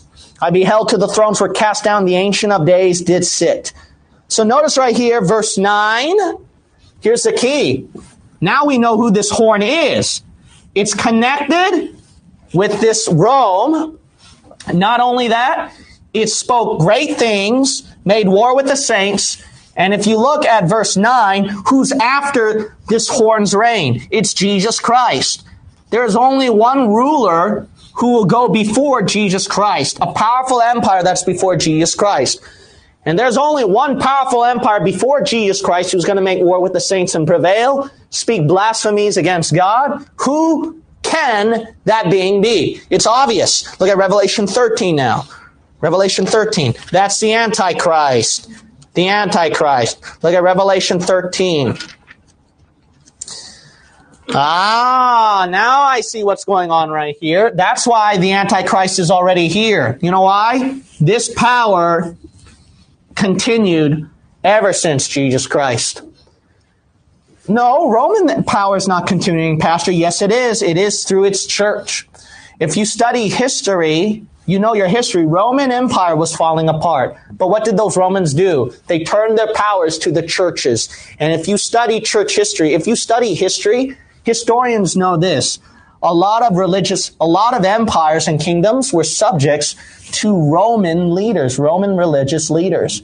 Catholic did not fully come out yet until as decades and scores of years passed by a little more and more. So again, like I said, it was when they weaponized religion, and this goes across the board to all religions and all nations, right? This is why, Jesus had chosen Israel because they were weaponizing Judaism too, if you remember. So I'm going to show you, I still can't find that one video, but I do have an interesting other one that he did that talks about women and their role in the primordial sin and the let me take this back. Have I ever told you guys, and my kid actually said this in school and everyone laughed, but it was true. Have I ever told you guys that when you eat an apple or a mango, that the fruit that you eat is actually sperm? Did you know that? That it is actually the sperm that seeds the seed to make more fruit. Did you know that? Yeah, it is actually the sperm. So fruit is the sperm. So I wanted you guys to keep that scientific fact of how plants procreate, right? Not just apples, we're talking all fruits, right? That the stuff that we like to eat of the peach, of the mango, of the pineapple, the actual fruit is plant sperm. Just putting it out. I'm just putting it out. I just wanted to bring it to you like that. Now, we're only going to see a few minutes of this. I stumbled upon him that one video years ago, and it blew my mind, and he just came to mind. So I just noticed that he keeps putting out videos. I found these two. Man, this is going to be a long show, huh? We've been on here for like 2 hours, but this is so interesting. I'd be watching it anyway without you. I'm just saying, so why not share it with you? Here we go. I mean, I just can't believe I stumbled upon this one. And it kind of has what he had on his whiteboard that one time I saw. So take a listen. Women have a very important role in the Bible, and it was a very interesting, fascinating study for me. I believe it will be a big blessing for you women. You women have an important role in the Bible. It should not be neglected or ignored. In this day and age that we live in, Satan, he wants to switch the roles of men and women. So what he wants to do is for the women to take the role of a man and the men to take the role of the women. But you got to understand this. God, Stop. See, I didn't hear it. I just skimmed through the whiteboard. But aren't we seeing this? This is so insane, isn't it, guys? We're seeing this actually play out in front of us right now. They want to give men hormones to make them women, right? They want to make them more soy, right? Have you seen the boys lately? They look like girls. They look like little girls. A divider. He rightly divides things. Why? Because he knows what's best for the particular person in that gender, in that situation, in that class, in the, etc. So the Lord does it for a reason, you understand. So you got to divide it. You got to realize women have their role and men have their role. So it's very important. So the world gives this brainwashed idea that we're all equal. But no, the Lord doesn't want that. He doesn't want you to think that way. He wants you women, your role undoubtedly overall is this. There's a very important role in this. But the world, what they want to do is that Satan and the world, they want to brainwash you into thinking that this is something despicable. This is something low life. That's why they would put Hollywood movie clips and teachers bringing up these kind of examples of women, how they were despised by men and they were run down, etc., and etc. But it's funny. They only show you lost people in that case or exceptional cases. They don't show you good, godly Christian women and men. They don't show you their life stories, how those women were treated. And it's not actually, it's something very prized and valuable if you look at women of God throughout history, their role in this. It's a valuable asset the Lord did not give to men. He gave it only to you women. What's the saying? Behind every great man is a woman. And what's the saying in Greece? The man is the head, but the woman is the neck, and it tells it where to turn. So it's all working together, and women naturally are supporters, nurturers, and prop up those with the bigger muscles. Hey, you go hunt. And, he may not come back, but that's okay. I could take care of the kids and stuff. I'll just find another man to go hunt for us while we create this family and continue, right? I'm just saying, I'm a woman that's very independent. I'm someone that, as a woman, I have always taken the lead role, and that was always a mistake because I never wanted to take the lead role in anything. Working, I was the working parent. It wasn't the other way around. That for me is a mistake. Now, if you love a woman and you're a woman, or if you love a man and you're a man, that's totally fine too, because, your heart wants what it wants. And I'm game with that. But even in that relationship, there is a supporter and a lead that needs a supporter in order to be pushed forward. I see it like that too. It's caring for one another. It doesn't matter on the sex. It's the roles. For me, this is how I see it. Right? This is how I see it. And I'm proud for someone to say, "Hey, woman, get back in the kitchen." Yeah, that's what's up. You wouldn't eat if I wasn't. So, yeah. For a reason. It's very important. So let's look at Genesis chapter 1 and verse 27. Genesis 1:27. Now, the Lord, He created both man and woman. Now, I don't know if people actually looked at the verse, but there were people who objected that women are not made in the image of God. Now, I taught you that in the last video. Who's the one made in the image of God? It's man. It's not women. Women, their image is from the man. And there were people online who disagreed, even though I showed them the verse on that. So I don't know if they were actually looking the verse. I told you over and over again, don't believe a word that I'm saying. Amen. You have to look at the verse. Otherwise, I could be blindly saying something that's not there, or I could be saying something truthful, but you're not looking at it. Yeah. So look at Genesis 1, verse 27. This is their proof text. So God created man in his own image.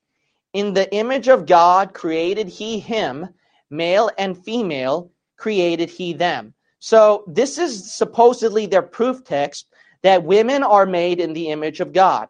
Now the simple answer is you just look at the verse and read it. Did it say that?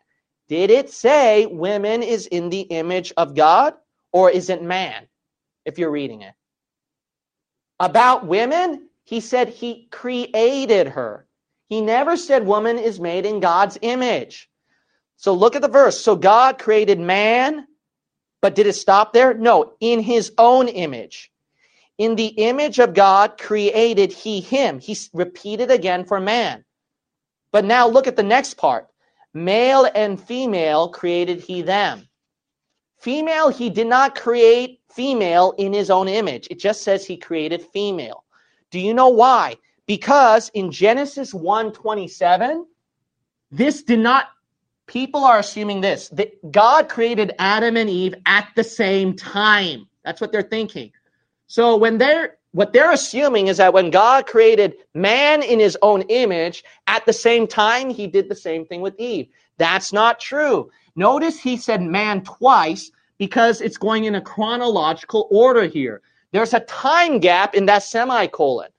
How did he create Eve? Truly from man's image. Look at Genesis 2. See, it's a separate time period Eve was created. Look at Genesis 2.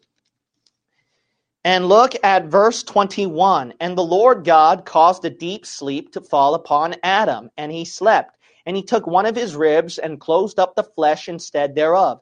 And the rib which the Lord God had taken from man made he a woman. See that? From man he created woman and brought her unto the man. And Adam said, this is now bone of my bones and flesh of my flesh. She shall be called woman. Why? Because she was taken out of man. So now let's look at mythology for a second. If you remember Prometheus and Epimetheus, right? Prometheus was the one that kind of just had man with all this great knowledge, and men were just working and they were just mindless. They weren't aspiring to anything. They pretty much were just existing. And so Zeus created Pandora, who he created her in an image that Epimetheus, the brother of Prometheus, would fall in love with her. And he gave her a box and he said, hold on to this box, bear this box. Remember the gift, right? So think of mythology. The same story has been told over and over again, where Prometheus, they had man, you know, he gave them all these things. They were doing genetics. They were just existing. Maybe they looked like the Wallies floating on chairs, sipping Slurpees. Who knows, right? But they had a society.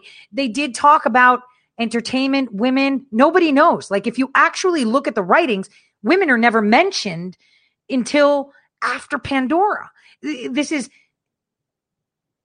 you know, put out. Yet there were women goddesses, and Hera was the spiteful wife, right?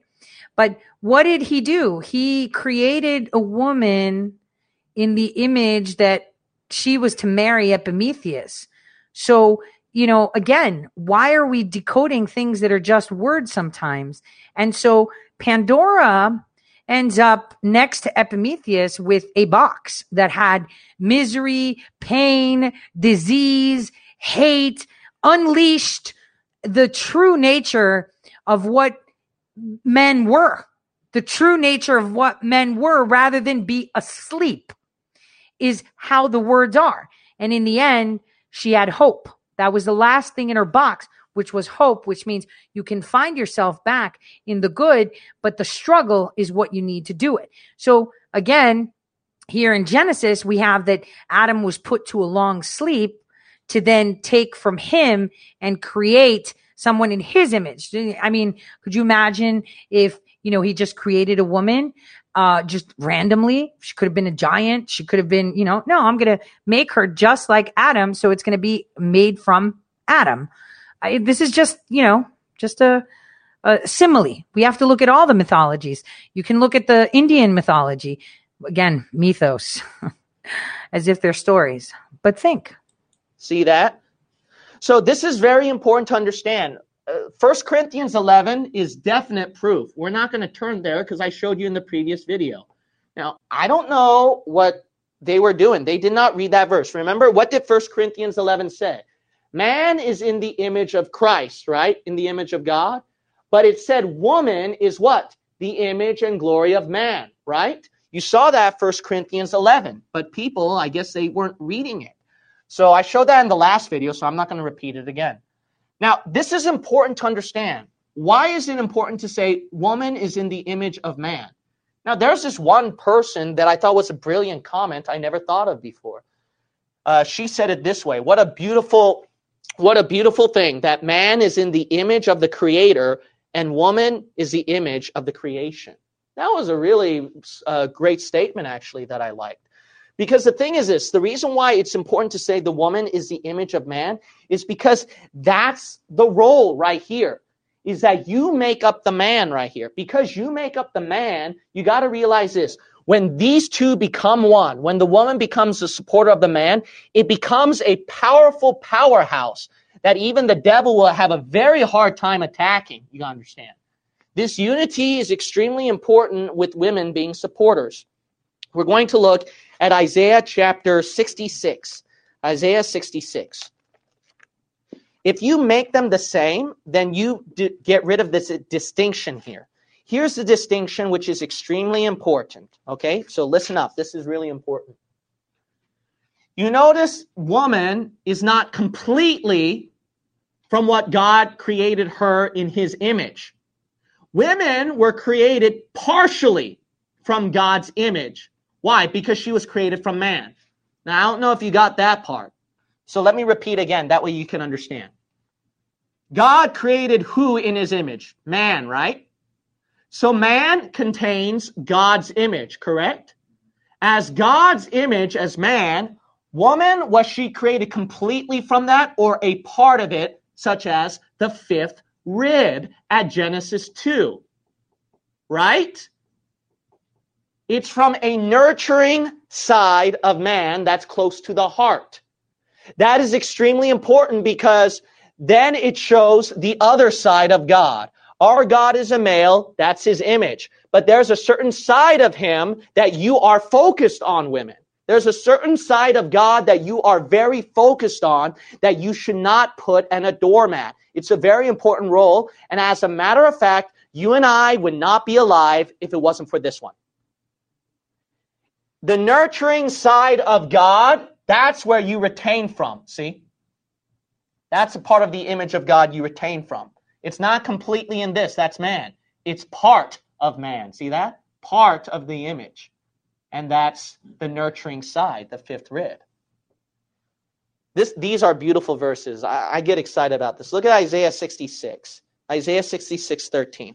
You better thank God he has a very nurturing side. So he likens his actions, his nurturing side, to what women do. Look at Isaiah 66, verse 13. As one whom his mother comforteth, so will I what? Comfort you, and ye shall be comforted in Jerusalem. That's why the Holy Spirit is known as what? The Comforter. Aren't you glad that he's not the discipliner, the rebuker in this case right here? He's the Comforter. Aren't you glad your God's a God of comfort? Not like the Old Testament where he was strict in his holiness and he stoned people to death. It's a God of comforter right here. So here's one thing that you share from God. It's this comforting side. Now my question to you women is this. Do you use this gift God has given to you for his glory? Or do you keep looking at some other role and you don't take the gift that God created you with? Now look at another one. Look at Matthew 23. Matthew 23. Not only the comforting side, but it's love as well. Love. Look at Matthew 23, verse 37. Matthew 23, verse 37. If God was all holiness, you and I would be out of the planet forever without any existence whatsoever. If it wasn't for this one, then Jesus Christ would not have went on the cross of Calvary, and we would not be saved in Jesus Christ. This is an important thing that the Lord has blessed you women with. Look at Matthew chapter 23 and verse 37. O Jerusalem, Jerusalem, thou that killest the prophets, and stonest them which are sent unto thee, how often would I have gathered thy children together, even as a hen gathereth her chickens under her wings, and ye would not. God offers salvation to all of mankind. Here's my love at the cross of Calvary, but mankind rejects it, right? But that is a wonderful gift and the aspect that the Lord has blessed you women with that you should take advantage of. Because this is from God's side. Don't you think that's something that you shouldn't despise? Something that's from God's attributes that he has given you women with. That's something you should take full advantage of. Now let's look at another one. Look at Psalms 18. I love this verse, Psalms 18. Psalms chapter 18. Man, this is a beautiful thing you understand, something to rejoice and be thankful for. Because if it wasn't for these attributes of God, you and I would not be alive today. You and I would not have the motivation to keep serving him. Look at Psalms chapter 18, verse 35. This is great, all right? Aren't you glad God was very patient with you, no matter how stubborn and arrogant you were? And that's how he made you great eventually? So I have to stop and comment. So, Tori, why are you promoting certain religious spiritual interpretation but not others? Do you think your promotions are the only interpretations? It's no different than the propaganda of others. Well, here's the thing. In case you missed it, I'm talking about all religions, not just one. And all religions across the planet, no matter how you interpret it, right, have the same story told. This is where you sit back as an evolved member of this civilization that you have in this reality construct. And you can reflect from the days of yore to see how everything starts to make better sense when you don't just look at it as to what your priest says or what the book says, but you look at the things that you cannot refute, such as 1 + 1 = 1, such as the science that cannot be refuted. Everything comes back. You go back to the Vedas, any religion, they all have a common source. Any myth all has a common source. And again, I'll repeat this until someone who needs to hear it understands it. If the Egyptians were by a lake, they would have had a lake god. Okay? They would have had a lake god. Think.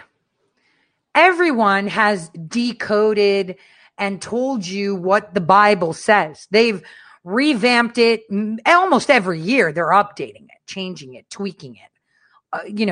And there's so many spin-offs in Christianity, from the original, from the apostles, which is the historical Christian, to then become Orthodox Christian and Catholicism, and then to go Protestant, Jehovah's Witnesses, Baptist, so many came out after it. It's as if it's the same thing that we saw. And I'm not relating this to the Word of God, don't get me wrong. Example, Q drops.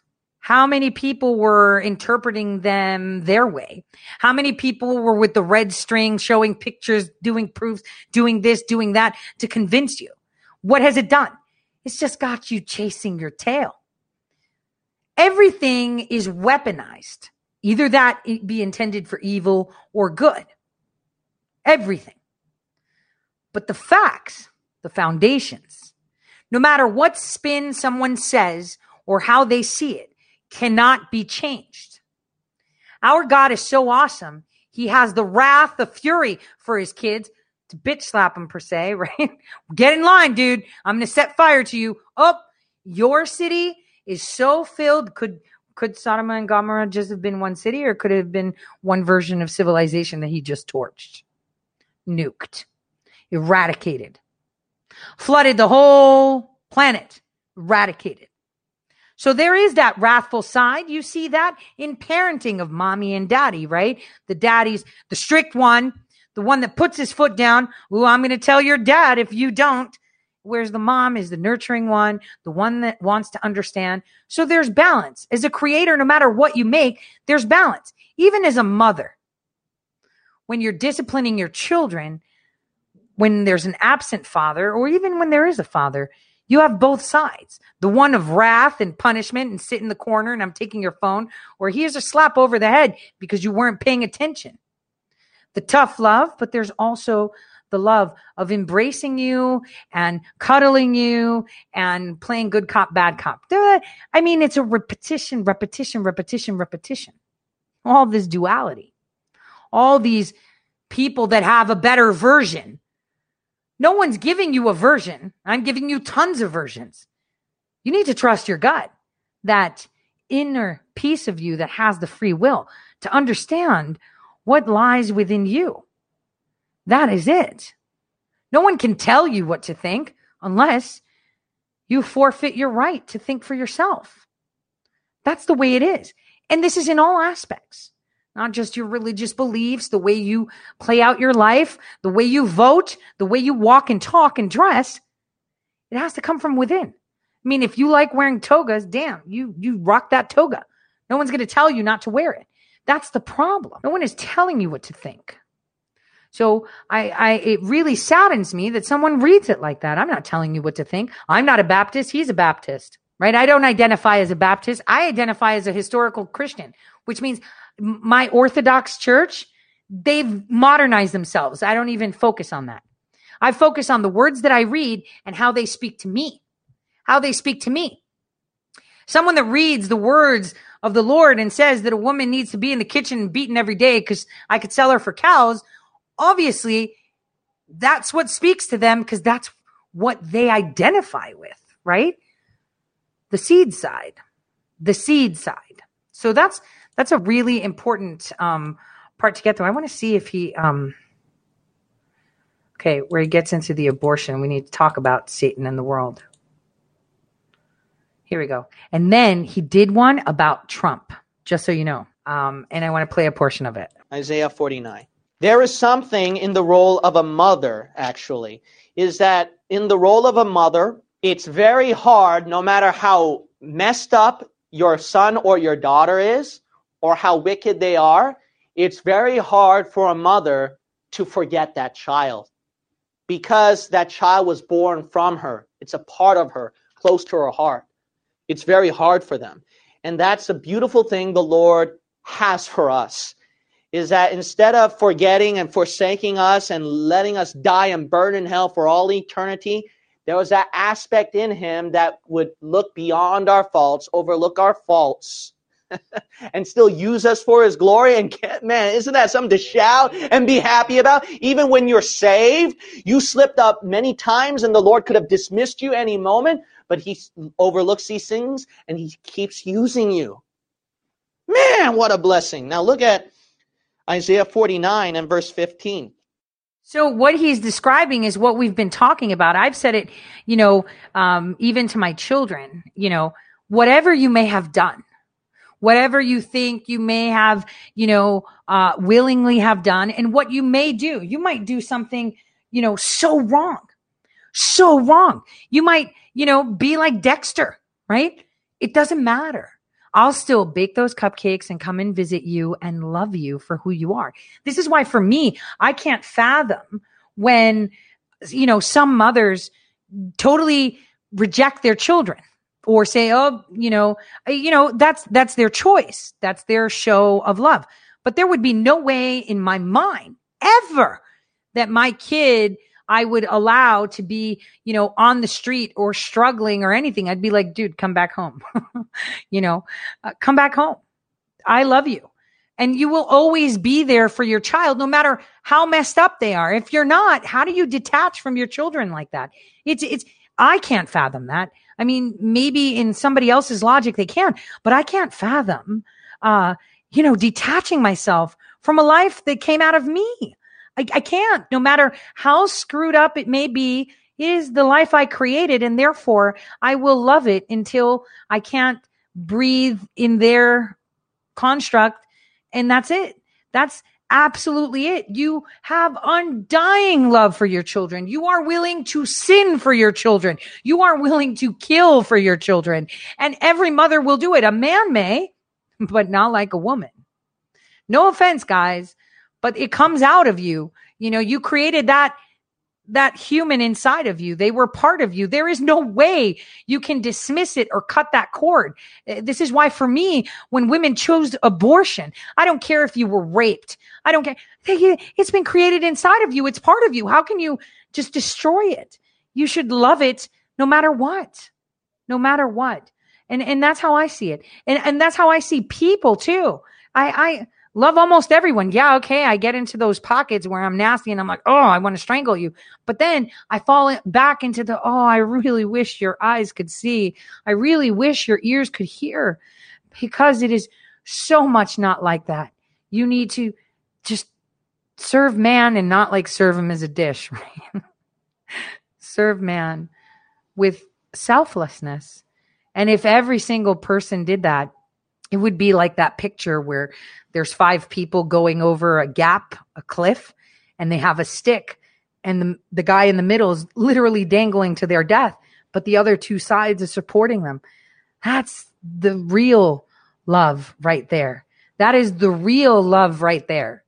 I can't put it in any other words. If we can show that to each human without falling back, and I'm victim to it all the time. I get nasty and upset. And, when I see people with masks, I want to slap them and say, oh, well, I hope, in my mind, I say it all the time and it's so bad. I hope natural selection takes its course and you just go. And it's like, no, don't be evil. They don't know, or they do know, but they're so far gone that they've disconnected with what gift they really have inside of them, that they don't see it. And you should pray for them. I know it sounds so weird. How could you say that and say that too? I can, because that's the way it is. This is how we grow and we learn. We identify when we do things wrong.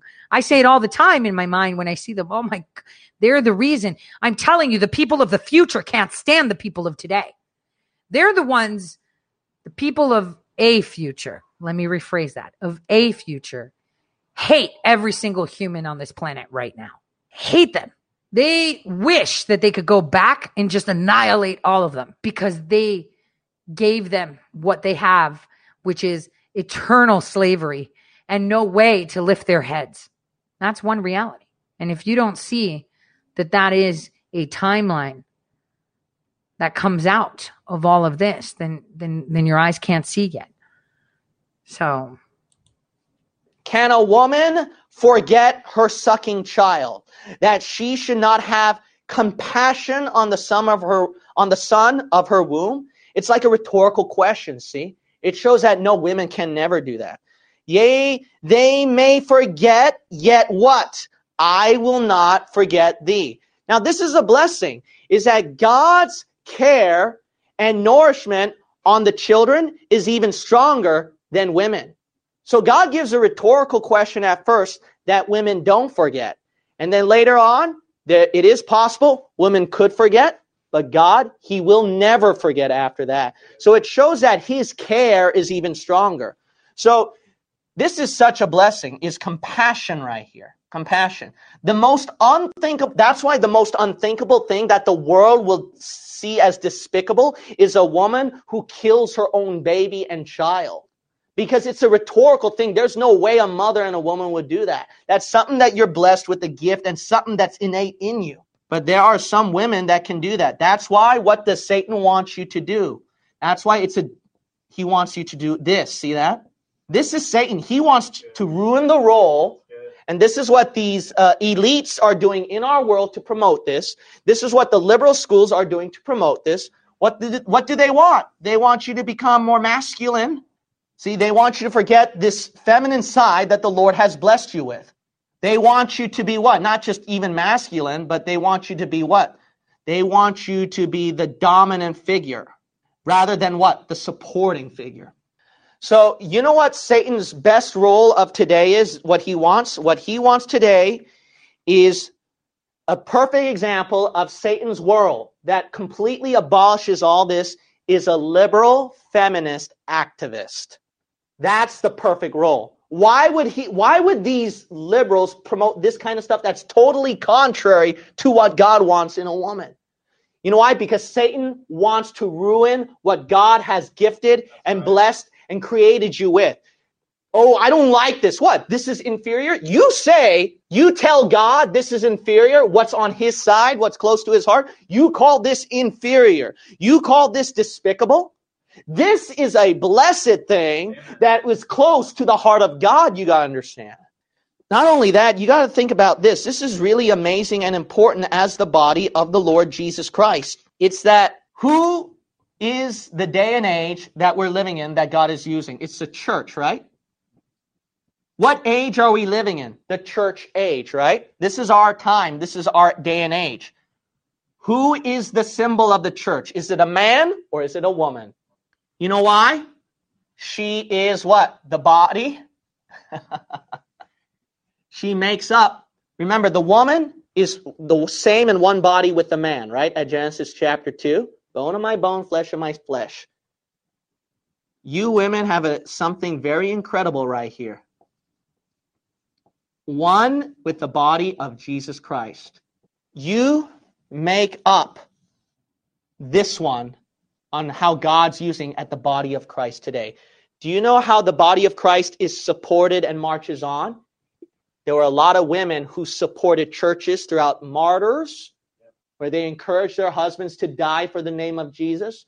Women who helped their husbands to not quit the ministry. Women who took the soul-winning positions and the ministerial roles when men have failed. Women have always supported the church throughout history. And not only that, why is it an age of grace, you got to understand, in this church age? You know why? It took all these attributes. This is New Testament. New Testament, New Testament, and New Testament. And how do we fight against our enemies? Did we realize that also Christ is one that shows comfort, love, gentleness, and compassion?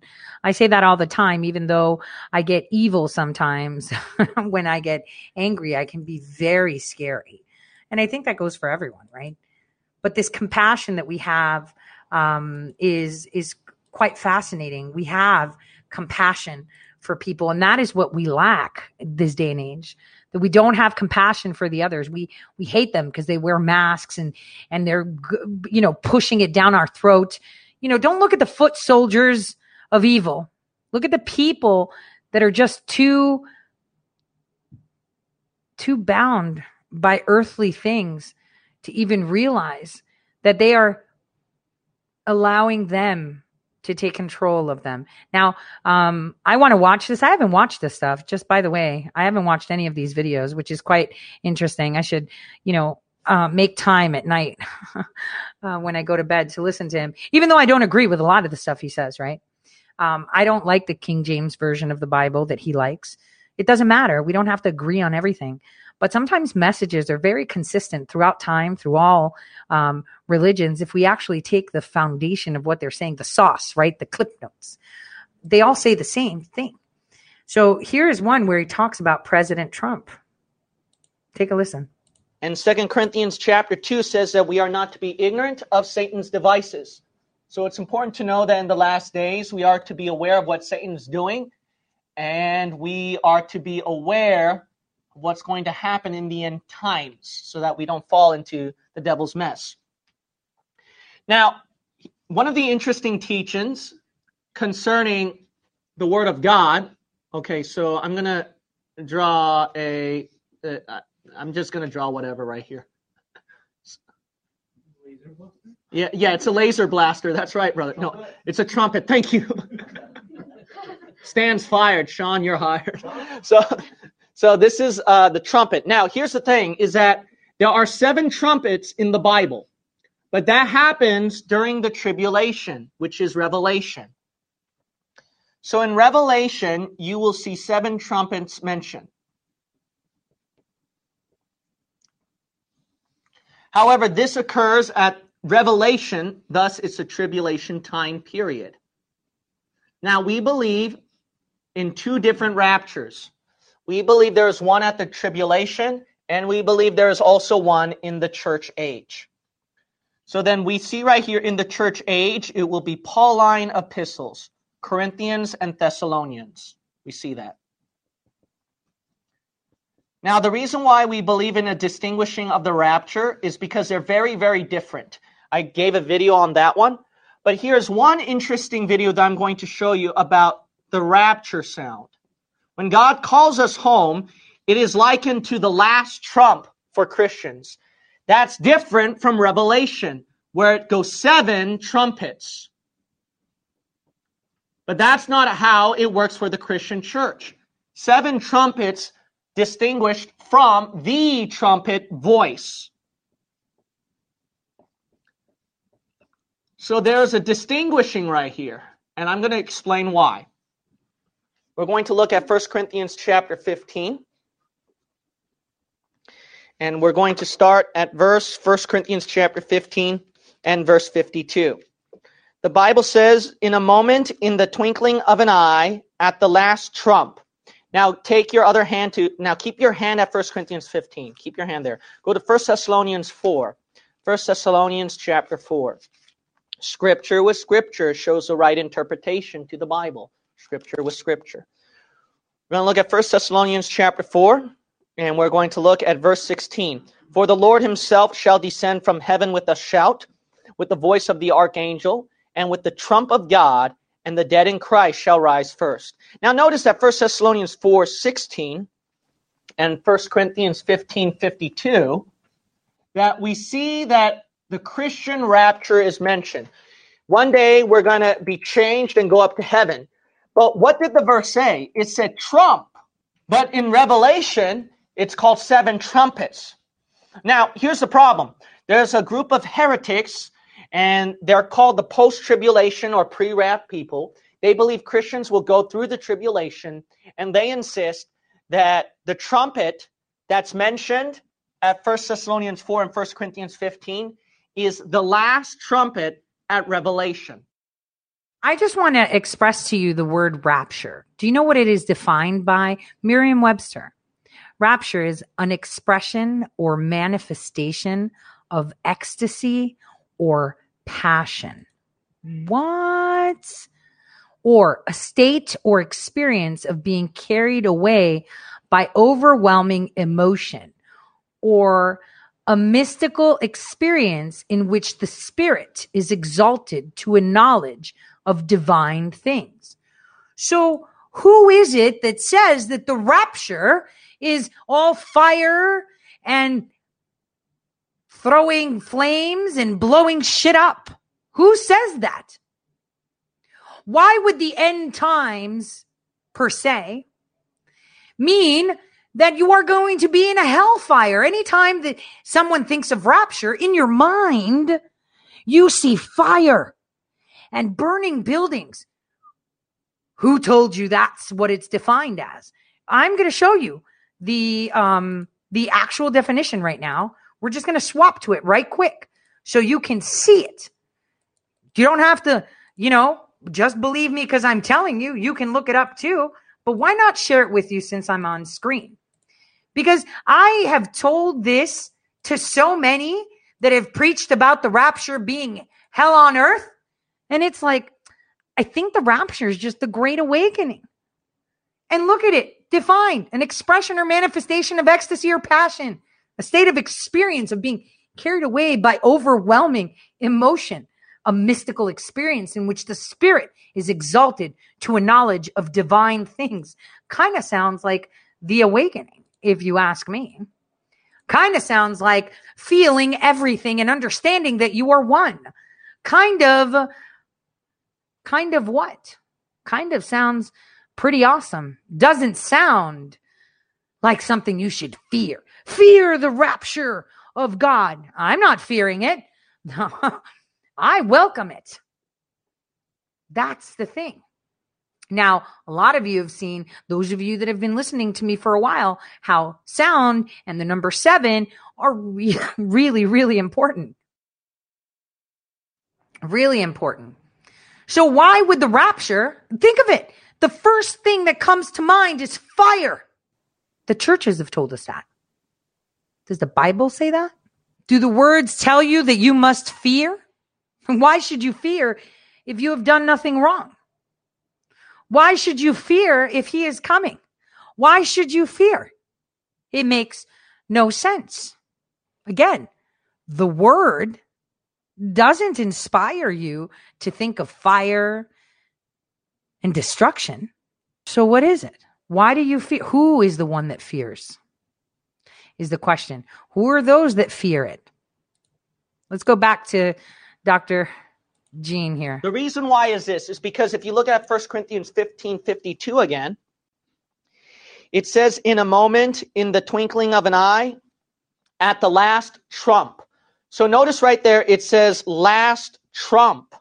So thus, meaning that there must be a final trumpet noise. So that's what they're going to insist. If you look at that same verse, you'll notice it says, the trumpet shall sound. So because it says the trumpet shall sound, and it says last trump, they automatically assume this is going to be the seventh final trumpet at Revelation, thus proving a tribulation rapture, not a rapture before the tribulation, which is our group. However, there is a flaw to that one. The reason why there is a flaw to that one is very simple. It's because we insist right here that this is not the seven trumpets. This is the trumpet voice. That's what we're stressing on. Why? Because it's not just a trumpet. It's a trumpet voice. Why? One, because it says in 1 Thessalonians 4 and 1 Corinthians 15, it says trump. It stresses trump. In fact, if you look at 1 Thessalonians 4, it only says trump. There is no trumpet. Another thing is that if the word trump is only found in your Christian rapture, not this rapture. 1 Corinthians 15, 1 Thessalonians 4. Why? Because a trump, I don't know if you know this, trump is distinguished from a trumpet with a sound a trumpet makes. That's what trump means. Trump means a sound a trumpet makes. That's why we stress right here in 1 Corinthians 15, 52 and 1 Thessalonians 4:16, it's the trumpet voice, the sound a trumpet makes, not one of the actual seven trumpets. So that's one. But not only that, it's the trumpet voice, right? Who does it belong to? It's God's voice. When God calls out, see, it's going to sound like a trumpet.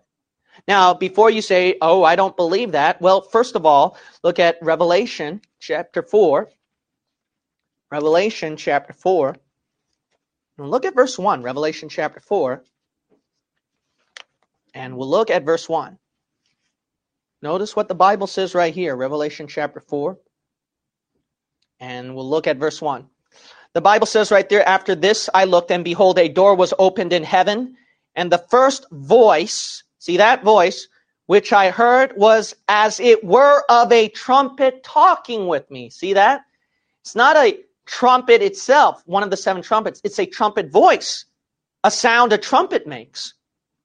And notice, look at this. It looks like a rapture, which said, come up hither, and I will show thee things which must be hereafter.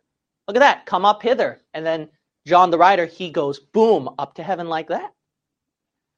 That matches a lot with 1 Corinthians 15, 1 Thessalonians 4, with a trumpet voice, because it says trump, one, and it actually happened at Revelation chapter 4.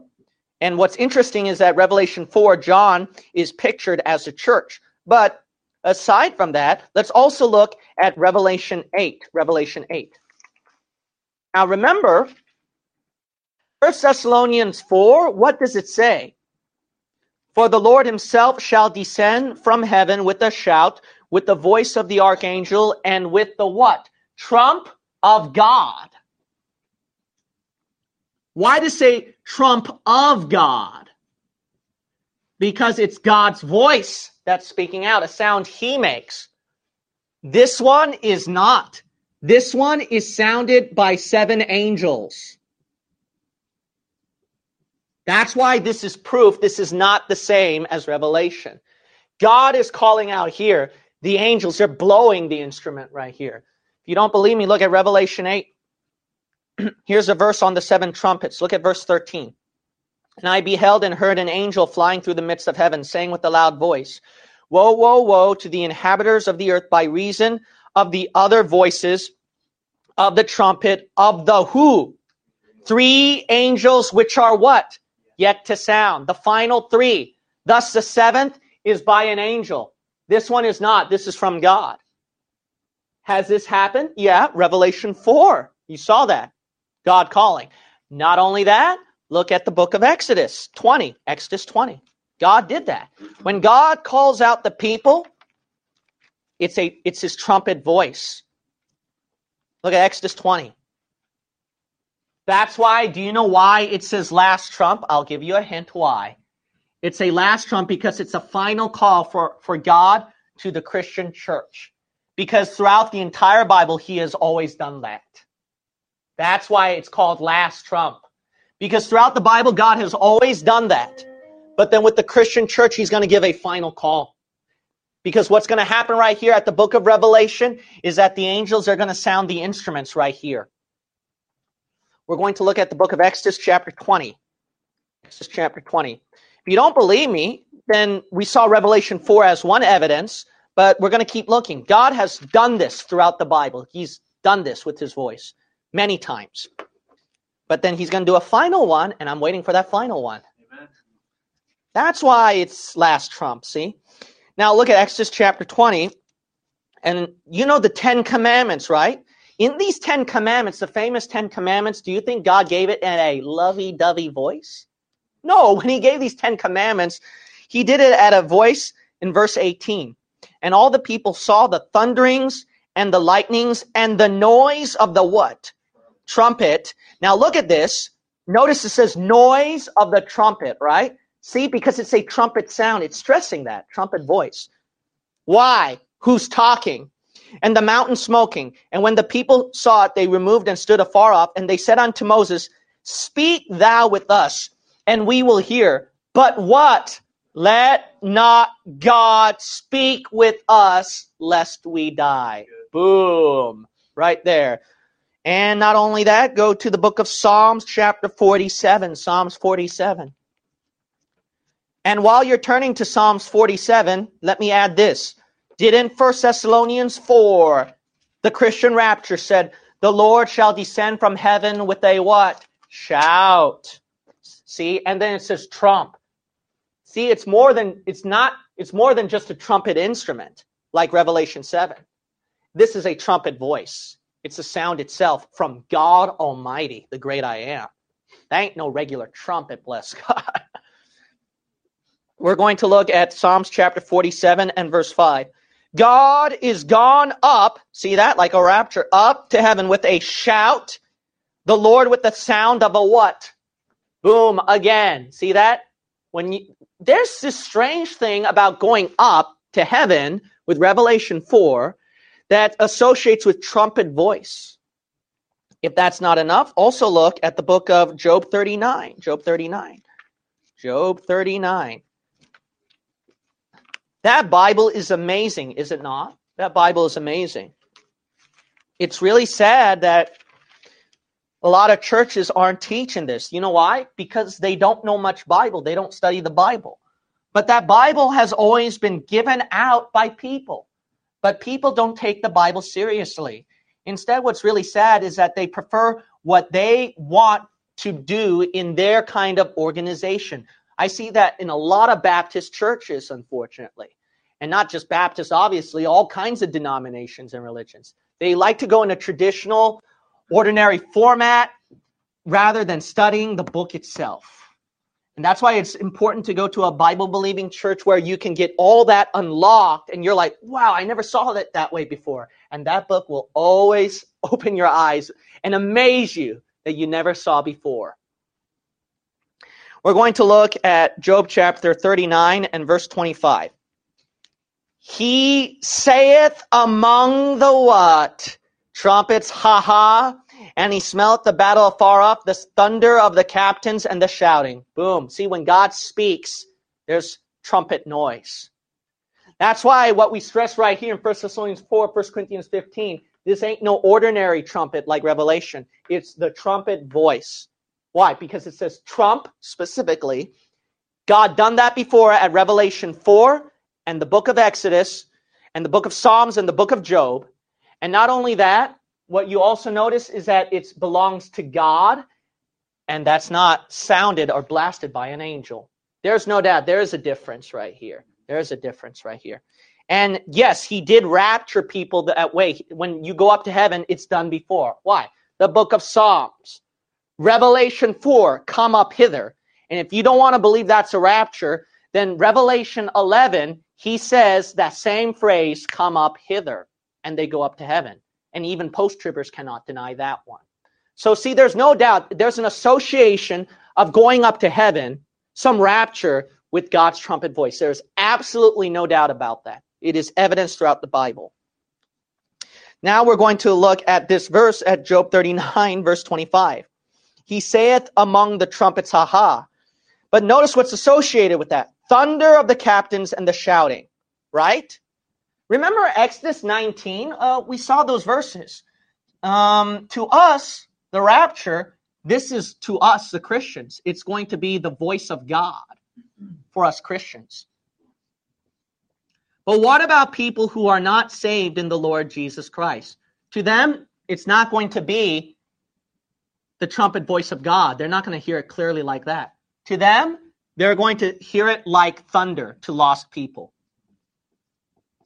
We saw that at what passage? We saw that at Job 39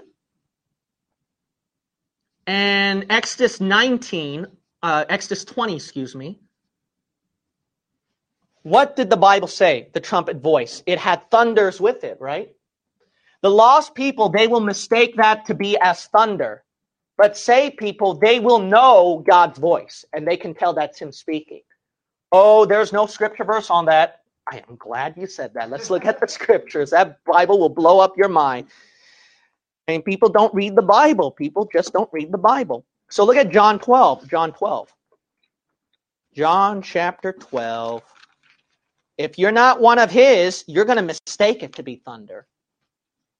John chapter 12. So we saw Job 39, Exodus 20, that it's associated with thunder, but John 12 is really going to show it.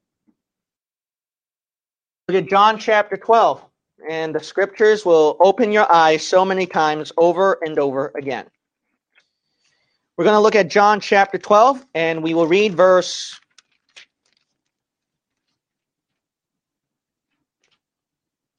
23. And Jesus answered them, saying, the hour is come that the Son of Man should be glorified. And look at verse 27. So Jesus Christ says, let your Son be glorified, Lord. And how does God respond? Now is my soul troubled, and what shall I say? Father, save me from this hour, but for this cause came I unto this hour. Father, glorify thy name. Then came there a voice from heaven. See that? God's voice. But look, saying, I have both glorified it and will glorify it again. The people, therefore, that stood by and heard it, said that it what? Others said, an angel spake to him. Look at that. They're all going to mistake it. You know what the lost world is going to do? They're all going to go, when the rapture sounds, we know what it is. God's calling us. We're going up to heaven. The lost people, they're all going to go, oh, it's just some kind of thunder, some noise, some kind of angelic alien, some outer space, just some weird communication. And then we're going to have to take our technology to read through that noise and communicate and find the alien language. This ain't Steven Spielberg fantasy show. This is real. And they're going to distinguish that. Lost people will do that. How do you know Christians are going to tell the voice of God? Oh, we know. Go to John 10. John 10. Are you part of the sheep of God? Are you saved in Jesus Christ? Then I promise you this. You will know. You will know. And I also guarantee you this. Lost people will not know. I promise you that too. Lost people will not know. You know why? Because John 10 shows it. We're going to look at John chapter 10. Look at the Bible. It's amazing. Verse 2. But he that entereth in by the door is a shepherd of the sheep. So here we are trying to go inside God's door. But look at verse 3. To him the porter openeth. Okay, God, I want to enter inside with you. Well, he's going to open that door. But look, and the sheep, are you a sheep? All right, if you're a sheep, hear his what? Voice. And he calleth his own sheep by what? Name. Look at that. You want to enter in with God up in heaven through that door? You're going to tell. He's going to call you out by name. By the way, look at that verse. And leadeth them what? Out. Boom, we're out of here. Where are we getting out of if not out of this world? See, God's taking us out of here, calling us up by name so that we can go up to heaven with him. Now, some people, they're going to insist, oh, you're just inserting that interpretation because this is just simply saying that we're going to enter inside Jesus Christ for salvation. This is just entering in salvation. This is not talking about some rapture up to heaven. But here's the thing, okay? Yes, the verse says later on in John 10, we agree that passage is about salvation because Jesus said, I am the door, by me if any man will enter in. There's no doubt it's talking about salvation here. But you got to realize this. The reason why this verse is still used for a rapture passage is if God does this with salvation, don't you think he's going to do that at the rapture? That's really obvious. You know why that's obvious? Let's look at some of the things right here. One, sheep hear his voice. Isn't God's voice going to sound at the rapture? If he does that with salvation, he's going to do that at the rapture. We saw verses on that.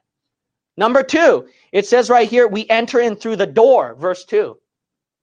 Look at Revelation 4. Revelation 4. Keep your hand at John 10. Keep your hand at John 10. But go to Revelation 4 now. Revelation 4. Remember this verse where it says, come up hither? It's like a rapture up to heaven. But look at verse 1, Revelation 4:1. After this I looked, and behold, a what? Door was opened in heaven, and the first voice which I heard. Look at that. You're going in through a door, and God's voice is calling. Look, John 10, if God does that with the door opening and his voice, come on, it's obvious he's going to do that at the rapture. Keep reading. And the first voice which I heard was as if it were a trumpet talking with me. See, not only that, it's calling the person. John 10 says he's calling the sheep. Look, there is no doubt.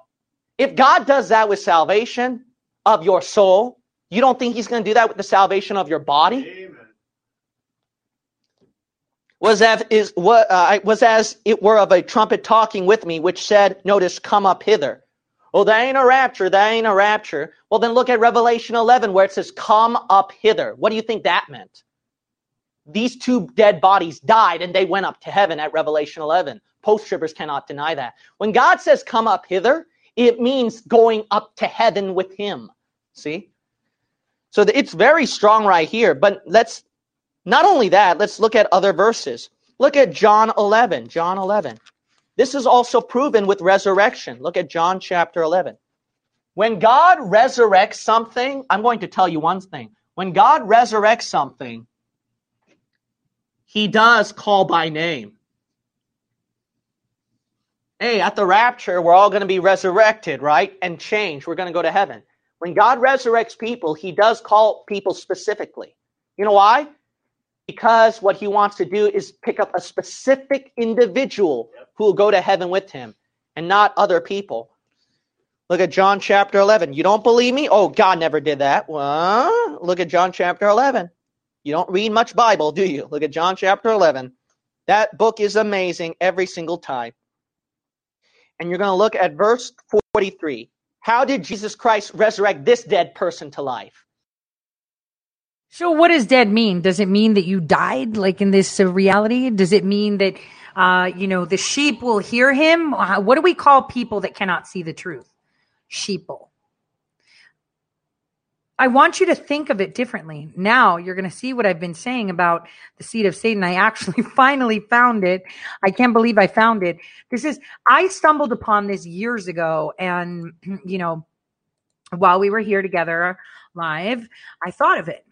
And I've been looking for him. And he has some really good stuff. But, I don't follow anyone. I read the book and it resonates to me. And that's it. Now, this one was titled, Satan Has a Son and He's Here. Who is he? Now, it's not about Macron, but he does a lot of various things. But, Macron is one of them. And unfortunately, a lot of people are going to be very upset with what they're about to hear. But I was shocked. I was like, dang, somebody else said what I said. I actually said it to religious heads of churches and denominations. I had this conversation actually with an imam in Saudi Arabia. And, I got him thinking. Because I would always slam about the box. That's another story for another time. But here it is. This is the clip I was looking for. And, feel free to leave, right? I'm going to watch this anyway. So I'm streaming it for those that want to see. The rapture is just the awakening. Trump's voice was that to wake the people up.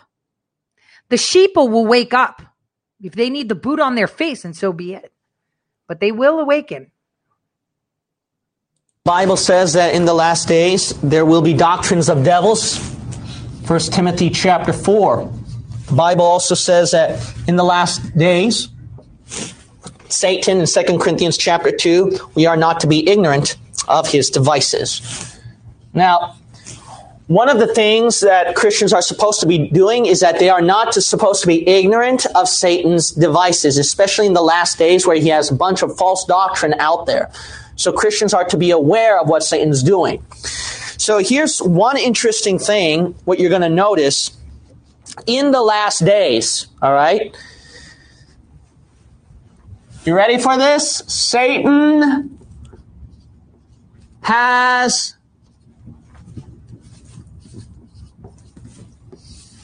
You ready?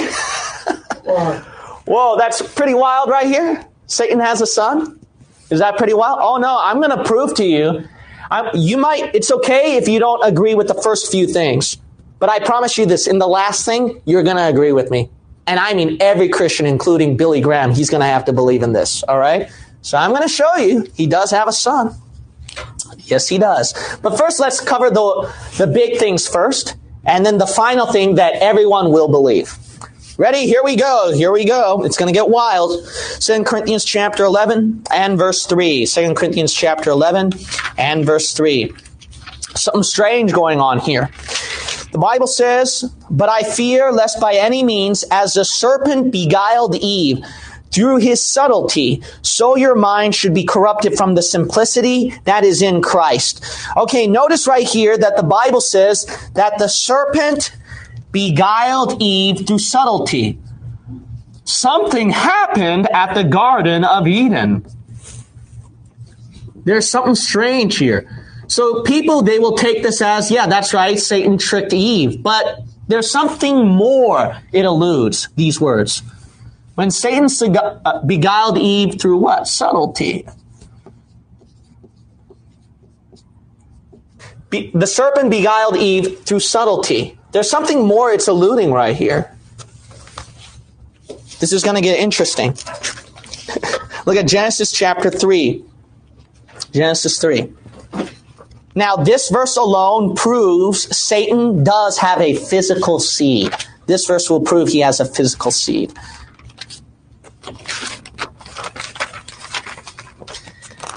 You might say, why is that interesting, Pastor? Did you pay attention to the word? That's why the King James Bible word, it gave you a right word right here. Do you know what the word beguile means? Did you ever look up the word beguile before?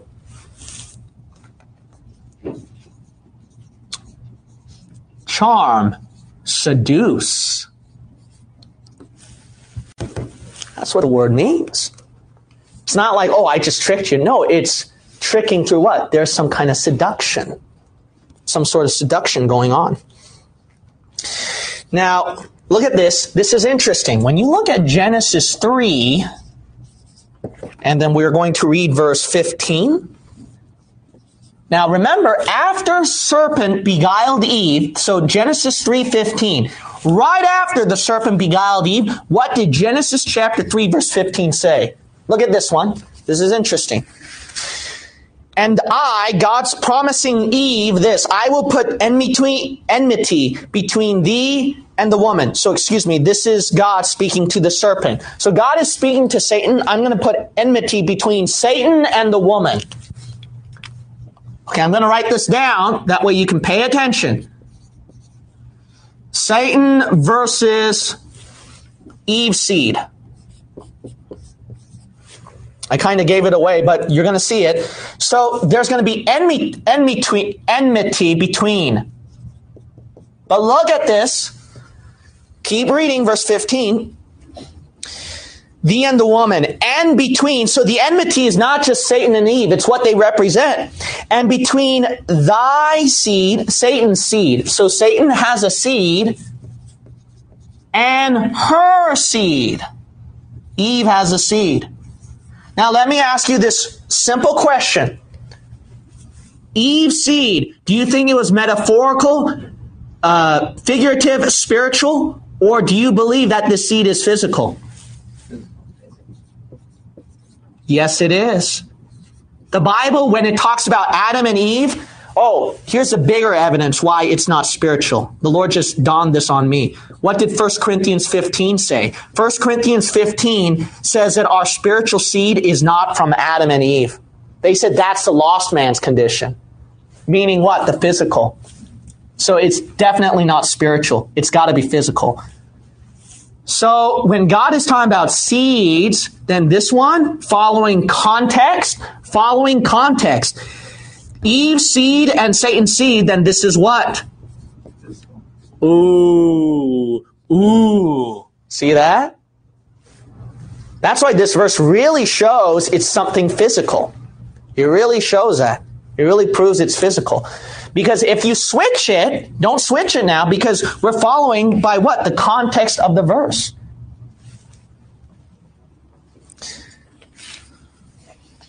But let's look at something also that's interesting. Look at Ezekiel 31, verse 19. Ezekiel 31.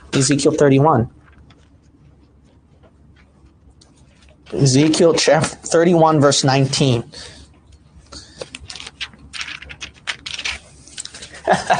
This is going to blow your mind. Look at Ezekiel 31:19.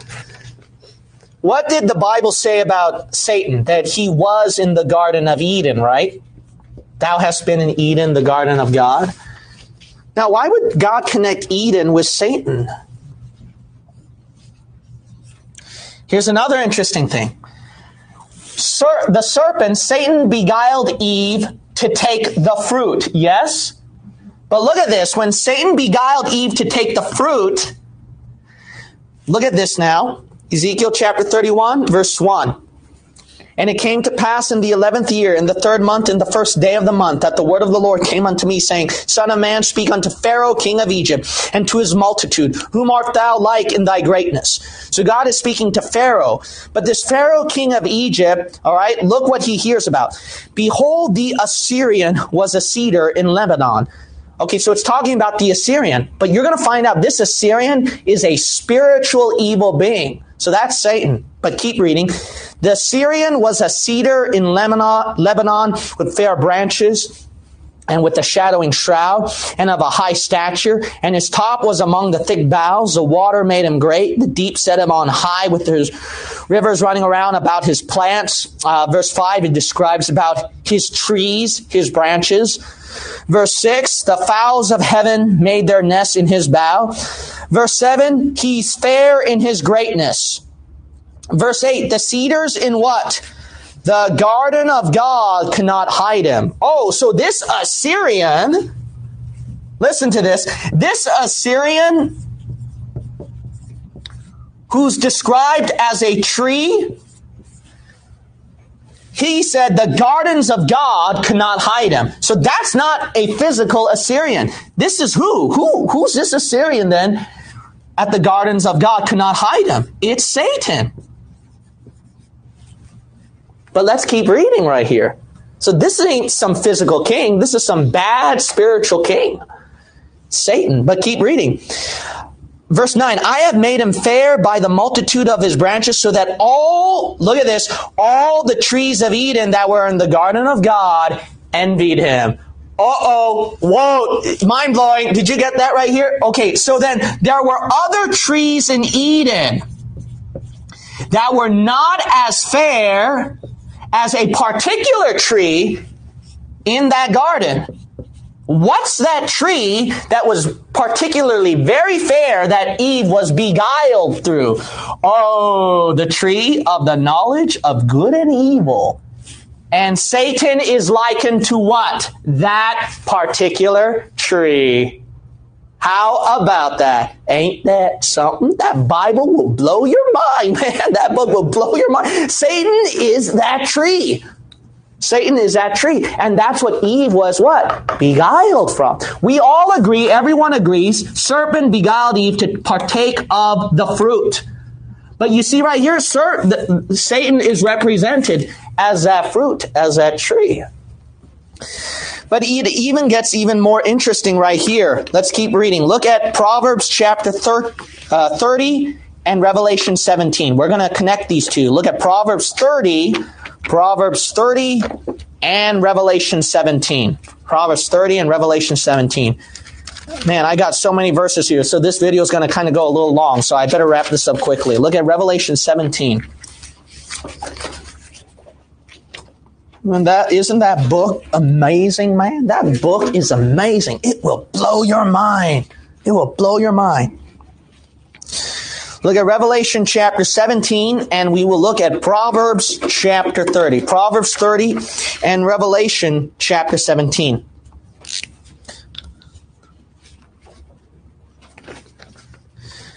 So how did Eve obviously eat the tree? With her mouth, right? Her mouth had to partake in what? Her mouth had to partake in this particular fruit of Satan. But what you're going to find out right here, that this mouth, which she ate, the Bible says she ate, so eating. What you're going to find out here, that with her mouth that she ate of the fruit, that the Bible shows that this particular instance where the eating of the mouth is, we're going to come now to the spiritual case, spiritually presented as fornication and as sexual encounters. Look at Proverbs chapter 30, verse 20. Such is the way of an adulterous woman. She eateth and wipeth with her mouth, and saith, I have done no wickedness. Interesting. This woman eats with her mouth, but who is she represented as? An adulterous woman. The Bible connects eating with the mouth with fornication. Let's also keep reading Revelation 17 now. Revelation 17, verse 1 through 2.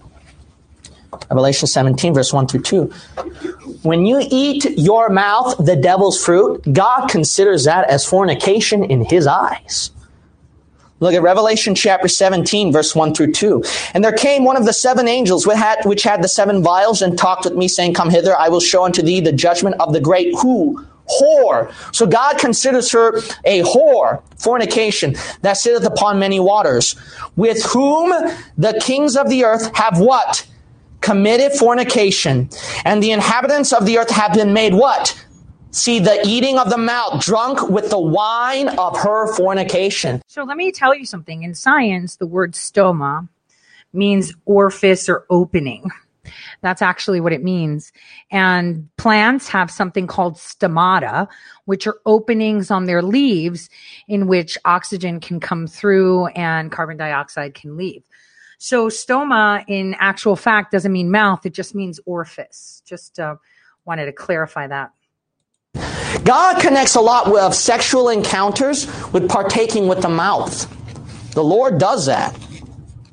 That's why it's going to make sense that, look at John chapter 8 now. John chapter 8. So here's where everyone's going to believe me. Everyone's going to believe me. Look at John chapter 8. John chapter 8. So this is where everyone's going to agree with me. Look at John chapter 8. That's why what happened in this encounter? In this encounter, what happened? God considers this as intermingling. That Satan, what? He produced children. And he has a son. There's no doubt, this particular transaction that was made produced children for Satan. And that's why people today are children of Satan through this particular transaction that happened. That's why if you are not saved in the Lord Jesus Christ, this title that Satan has a son is you, sir, and you, ma'am, if you are not saved in the Lord Jesus Christ. Look at John chapter 8 and verse 44. Notice the Bible says, ye are of your father the devil. But it's so interesting. It connects sexual things again. And what? The lusts of your father ye will do. He was a murderer from the beginning, and abode not in the truth, because there is no truth in him. When he speaketh the lie, he speaketh of his own. For he is a liar and the father of it. You know who this title is? It is you, sir, who have rejected the Lord Jesus Christ for your salvation. Okay, so this comment is all the money.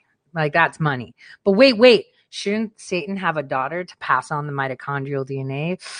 Actually, Satan is male, according to this, and one of the most beautiful angels of one of the most beautiful trees. We know this, right? Wasn't Satan the most beautiful angel ever that was on the side as Metatron for God that revolted against him because he wanted to command rather than to allow those to command themselves, right?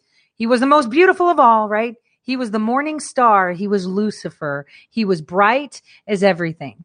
But what have we said about mitochondrial DNA? Unfortunately, it can only be passed through the mother, right? Only be passed through the mother. Therefore, if Eve was created from Adam and Adam was a direct in his own image, then Eve's mitochondrial DNA has been passed on from what God had in his own image. This is why that can never change. It can mutate. We can take medications or vaccines to change it, but it was always consistent that it goes from mother to mother to mother to mother to mother. I'm just pointing out the science. You know, there's physical and spiritual. And spiritual is that energy you have inside you. And if you want to create a simile, your mitochondria are the batteries of every single cell. If your cell doesn't have mitochondria, guess what? Your cell is dead. So I just thought I'd bring that up. I mean, that's kind of a cool perspective, no? You are not saved. But it gets even worse for you. Look at 1 John. Look at 1 John. It gets even worse now. Look at 1 John. We're going to look at 1 John and 2 Thessalonians 2. 2 Thessalonians 2 and 1 John. Here we go. It's going to get even deeper now. Here we go. The Antichrist, he is pictured to be Jesus Christ. Jesus, why? Because he's supposed to mimic Jesus Christ, but he's a false representation. Jesus Christ is what? The Son of God. Likewise, it would follow the Antichrist is who? The son of Satan. Is he pastor? Yes, sir. Look at 2 Thessalonians chapter 2. 2 Thessalonians chapter 2. What is the Antichrist called? The Bible says, 2 Thessalonians chapter 2, verse 3, let no man deceive you by any means, for that day shall not come except there come a falling away first, and that man of sin be revealed. The Antichrist, who is he called? Son of perdition. He's the Antichrist. Yes, Satan has a son. And that's the Antichrist. But guess what? God's not done. Look at 1 John. Look at 1 John. Why is it that you will be a son of Satan too? Ooh, look at this, man. Look at the book of 1 John. And we will read, I believe, chapter 4. 1 John chapter 4. We will read verse 3. And every spirit that confesseth not that Jesus Christ is come in the flesh, and this is what? That spirit of Antichrist, wherever ye have heard that it should come, and even now already is it in the world. Look at that. Those who deny Jesus Christ, he is considered to be what? He is part of the Antichrist. He is part of Antichrist. How about that, man? How about that? So not even physically, but spiritually as well. Look at 1 John 2:22. 1 John 2:22. Who is a liar but he that denieth Jesus is a Christ? He is what? Antichrist that denieth the Father and the Son. You deny Father and Son? You know what the Bible says you are? You are that son of Satan. You are the Antichrist. How about that? I told you everyone's going to believe me after this. Everyone believes this, is that Satan has a children, and those are lost people. And guess what God calls you? Antichrist. But hey, it carries something even farther. It's not just spiritual. it's physical too. Why do you say that, Pastor? Because the Antichrist is not a spiritual being. He's a physical being. When God called him Antichrist and son of perdition, you think that was spiritual or physical? Physical. Genesis 3:15, when Satan produced seed, you think that was spiritual or physical? In the context of that verse, it was physical. When God gave that promise to Eve, you think she took that as a spiritual seed or physical? But let's look at something, one more golden nugget now. Look at Genesis 4. And let's just think, for those of you that want to refute that eating the apple was fornication, she still did something physical. She took something, chewed it, and swallowed it into her body. So it was something physical. Again, we are duplicity exists everywhere. Duplicity. There's some good in evil and some evil in good. That first sin is your DNA. Period. And that's basically what's up. I say it in this sense. This is something that I sat down with people and have many conversations of it. Back then they would say things the way it was. Maybe it was taboo to talk about sex, or maybe the tree of knowledge was how they interpreted it, the tree of life, and, trees in general. No one knows how but the first sin was disbelieving what? Disbelieving consequences, that the physical body that was given to Eve, which was created from Adam, which was created in his image, was theirs to command and do. Therefore, they've done nothing wrong when they ate the apple. These are questions that every person should ask themselves. Deceit and misconceptions and people telling you how to see things. I don't agree with a lot of the things Dr. Gene says, but he's showing you with the scriptures where it's been consistently the same message. And there is a difference. Your spirit lives on after you die, right? So they're not one and the same. The house that your spirit is trapped in, the skins that you wear, the clothes. Picture that the clothes are skin, because didn't Adam and Eve suddenly wear clothes because they were embarrassed after they shared in the apple? And what was that apple? Because she convinced Adam to have it too.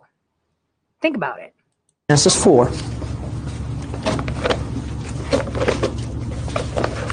Genesis chapter 4.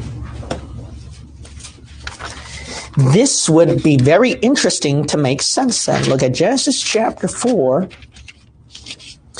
and verse 1. The Bible says, "And Adam knew Eve his wife, and she conceived and bare Cain, and said, I have gotten a man from the Lord.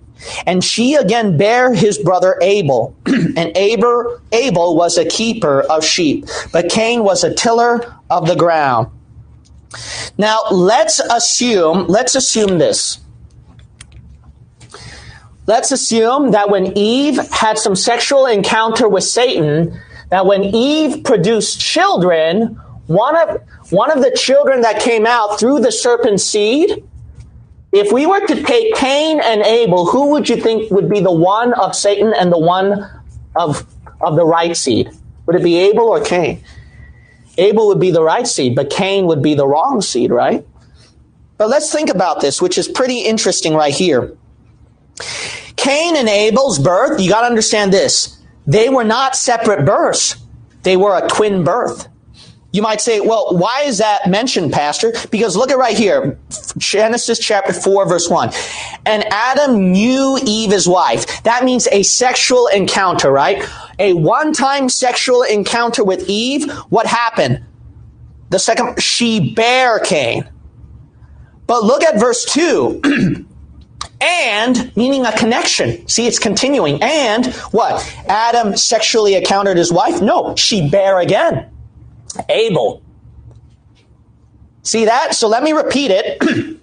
Verse 1. Adam knew Eve, his wife. They had a sexual encounter. Okay, I just wanted to say, I'm going to remind you something, just so you understand the meat suit comment in the skin suit. Do you remember when Lady Gaga years ago wore a meat dress? Do you remember that, guys? Right. Do you know what she called it? Let me read these quotes. Lady Gaga's meat dress was a powerful political statement, rather than just another attention-grabbing outfit.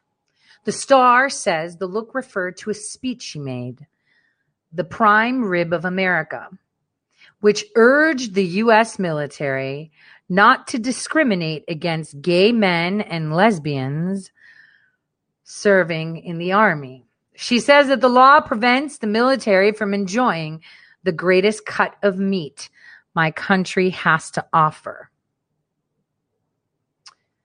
So, in other words, the military should not be ashamed of fornication between same sex.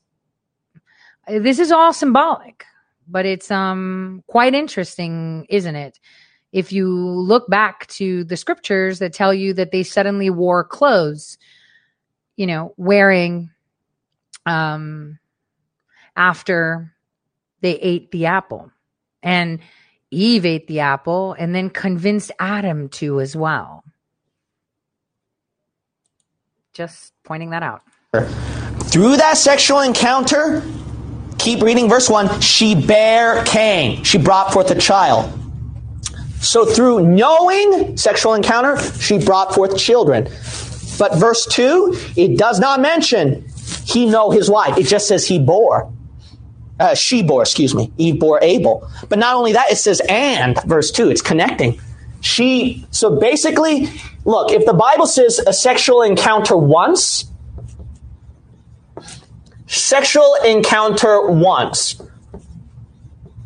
new. And then if the Bible says she bare, and it's mentioned twice, come on, what does that mean then? If you have one sexual encounter and you bring forth two children, what does that mean? That means twins. Twins.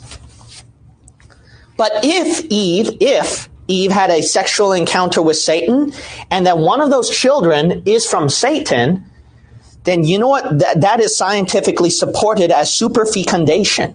Basically, twin births from two different fathers. You know what Eve thought? Verse 1, she thought, this guy, I've gotten a man from the Lord. But what did 1 John, go back to 1 John, what did 1 John say? Look at 1 John. So we can take this as spiritual, but it could be that it's something more than spiritual. It could be physical. Look at 1 John chapter 3, verse 12. Chapter 3, verse 12. 1 John chapter 3, verse 12. Not as Cain, look at this, who was of that wicked one. So when that verse says Cain is of Satan's seed, it could be really means that. It could really mean he was literally part of Satan's children right here. So the thing is this. One, we do know there is absolutely no doubt in that Garden of Eden, God considered it sexual. God undoubtedly considered it as sexual. So through this sexual transaction, that's why Satan has children, lost people. So we can see that. The second thing, we do believe Satan has a physical seed. There's absolutely no doubt Satan has a physical seed. Number 3, could be Cain, through this twin birth, was a literal son of Satan. Number 4, Satan does literally have a son, and that's the Antichrist. And if you're not saved, you are that Antichrist, and you are the son of Satan in this video. That title fits you. Damn, that was some tough love, the way he just dropped the mic right there. Well, if you're not saved, then you are the son. How many times have we said that no, we're not going to do that yet. I'm going to take that off. That's for another time. So I want you guys to think about it for a second. If that is indeed the way it is, and that history has been changed and scriptures have been changed, because they do. Everyone sees things differently. I mean, look at the differences between the versions, how they change them, how they modify them, how they omit things, how they allow things in. Just because some things may be wrong or through one perspective. Remember, a book is written through a perspective, regardless. It's never not a perspective, but it is still true. Right now, if you guys create your own time capsule and dig somewhere really, really deep in the Great Lakes and you put in a narrative of what it is today that is going on, you know, you might sound super primitive millions of years later when some civilization finds it and says, wow, this is so weird. You know, it always baffles people how children can be evil, right? And how, you know, some people are just so nasty. And every single person is nasty. We have to identify that. You've been nasty in your life. You've been evil in your life. Don't sit there and say you haven't. When you're condemning people for not seeing the things the way you are, it's still the same thing. That's evil. You know, there's a lot of comments that I've seen in the chat. No, it was like this. And I was like, who said? Is that what it said to you?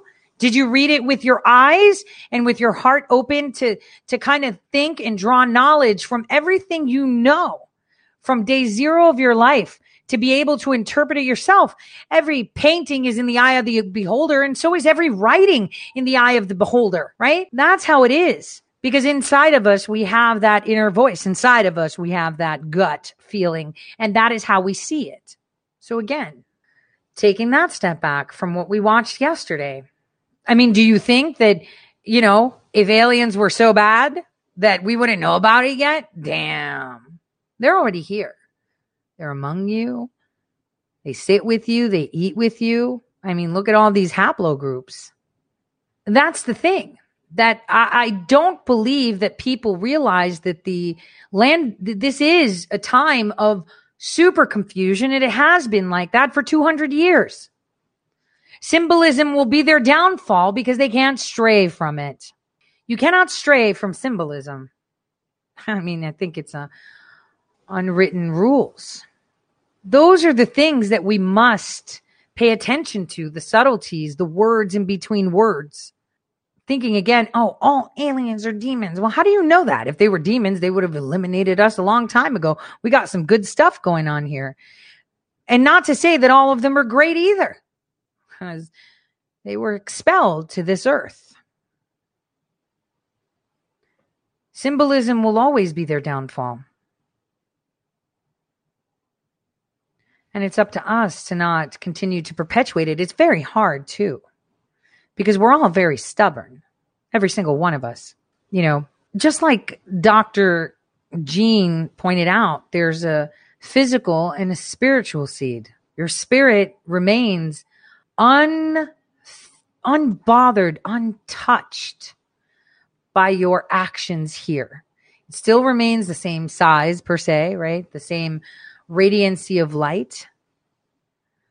But when you die, can it escape this realm of entrapment? Well, that depends on the spirit and how it sees it. Do you believe that this your earthly bounds, what are they? Is it money and clothes and cars and homes? No, it's not. It's your flesh and blood. Are you bound to it?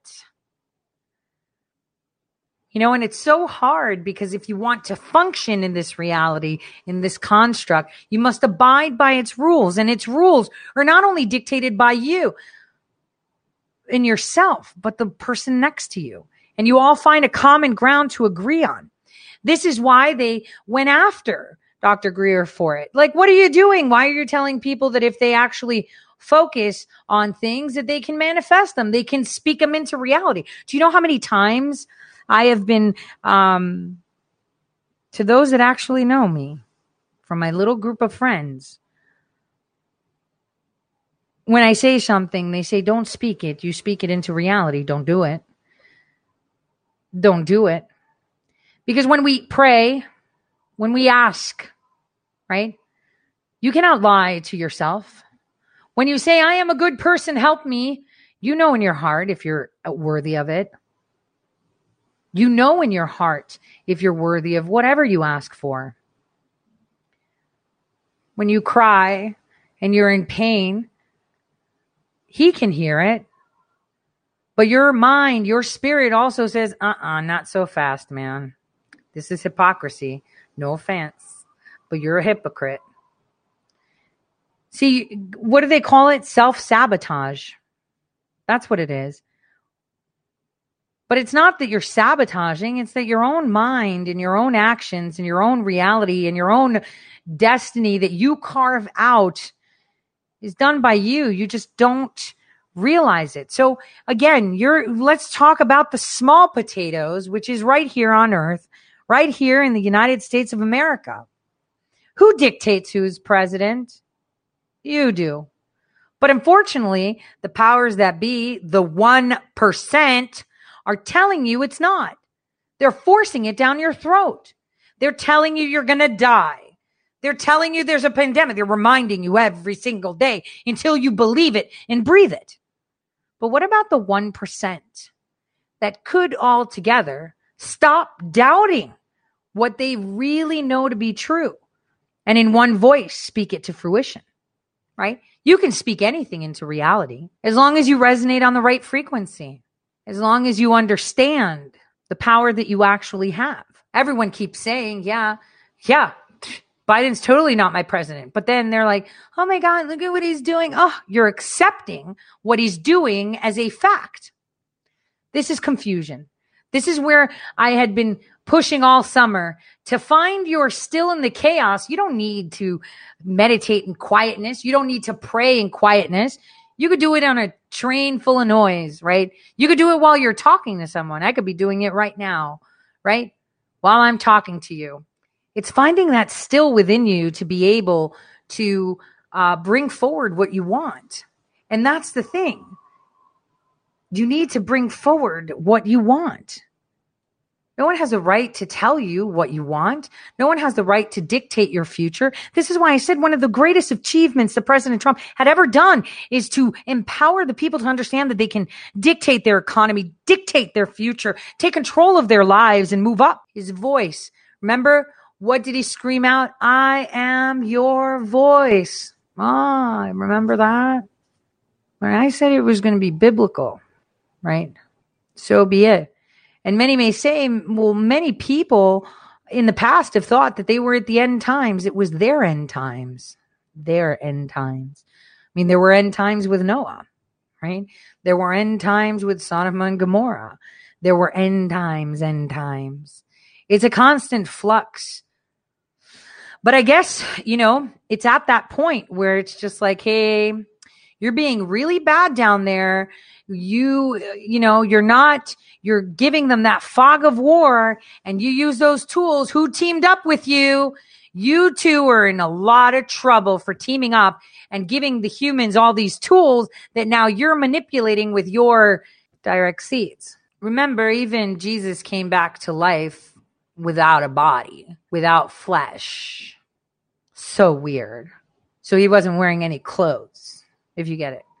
So when we look at our politics, right, which is small in comparison to the grander scale of questions. Look how much control you have over everything and you're just not seeing it. I noticed yesterday when I was vibing, totally, I walked into a store, I went shopping, nobody told me anything. I had the attitude of, I was just really feeling love. It sounds so bizarre, but I wasn't angry at people wearing masks. I wasn't, ticked off. I was just in my zone and nobody bothered me. But then when I went to the other store, I started to get really upset because I noticed everyone in Strongsville was wearing masks everywhere. I hadn't seen one person without a mask. It was like I was the lady in the red dress of the Truman Show. It was like I was the random person. And I started to get upset. So when I went into the store to go get those pants, I was met with resistance for not having a mask on because I was oozing disapproval. I was oozing judgment. I was oozing all of that. But before, when I wasn't oozing it, I totally walked into a store where they beat people up sometimes. Well, it was next to that store where they would beat people up and they said nothing.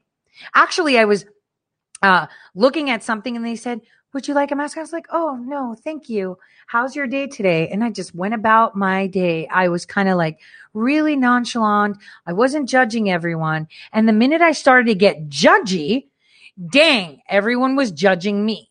See, it's all about your mentality, your thought, and what you ooze. If you're oozing judgment, damn, you're going to get tons of judgment. And it's so hard sometimes to control. It's really hard. I mean, I saw it. I was bitching in my head, damn stupid mask holes and this and that. You're so stupid. It's all your fault. People are going to die because you're too dumb to wake up. Oh, you're wearing a Patriot shirt, but there you are with your muzzle. Don't you get it? You're the worst one of the kind. That's the thing. People were upsetting me because I knew what they were doing and I knew what they were capable of doing. So I was getting angry. So the minute I walked into the other store, I was met with resistance. But when I wasn't judging, when I wasn't paying attention, when I was just focused on my good thoughts, my focus, my whatever, I was really looking forward to eating Zabaro's pizza. Right? I do. It's my favorite one with the canned mushrooms. Like, I don't know what canned mushrooms these people use, but it's magical, right? It's the airport pizzeria. That is a hint. But those mushrooms are just like, I don't know where they get their magical canned mushrooms. And I loathe canned mushrooms except for theirs. They're like different. But I was on a good vibe. I was like, oh, I'm really craving canned mushrooms right now. And I, had just finished listening to my favorite song and I kind of just walked in and nobody bothered me. Nobody turned around and scoffed. Nobody wanted to impose themselves. It's like as if I was oozing some like energy of, hey, I love everybody.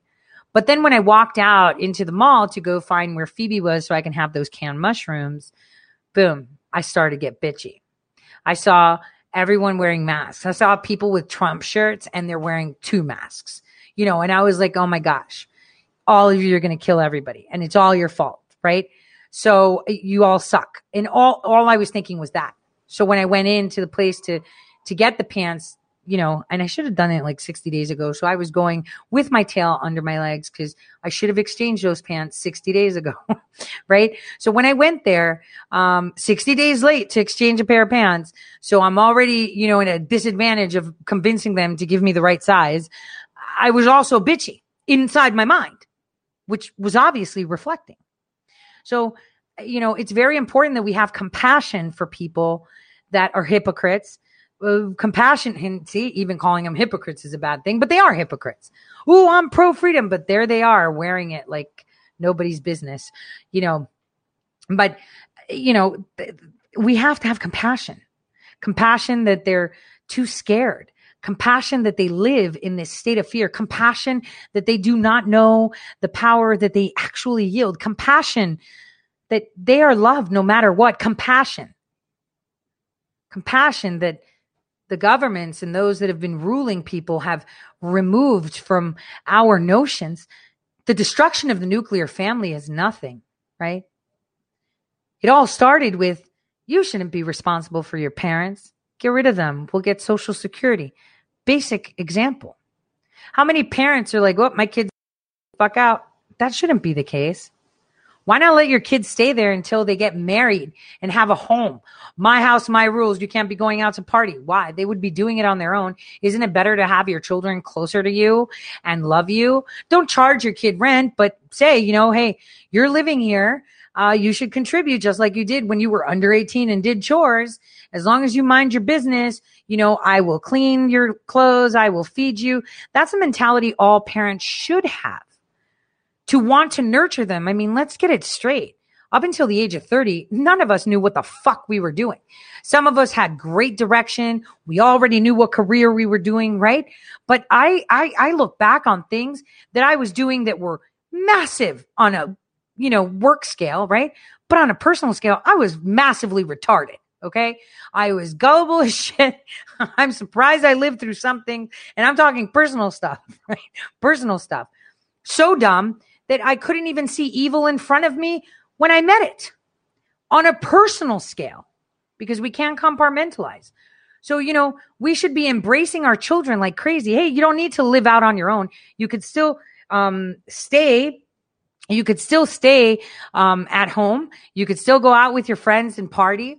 You could still do things like, no sex under my roof, because that's just weird. If you have a part-time job or whatever, go rent yourself an hourly hotel. I don't want to know, right? But you're my child, and I want you to have food in your tummy. I want you to be warm. I mean, the fact that my kid's serving and she lives far from me, I'm always on top of it. Hey, have you eaten today? I even sent her a spy device, right? I sent her one of those Alexa devices so I can drop in. So it's in her kitchen. So basically I can, call her and literally see her, right? Just like she can to me too.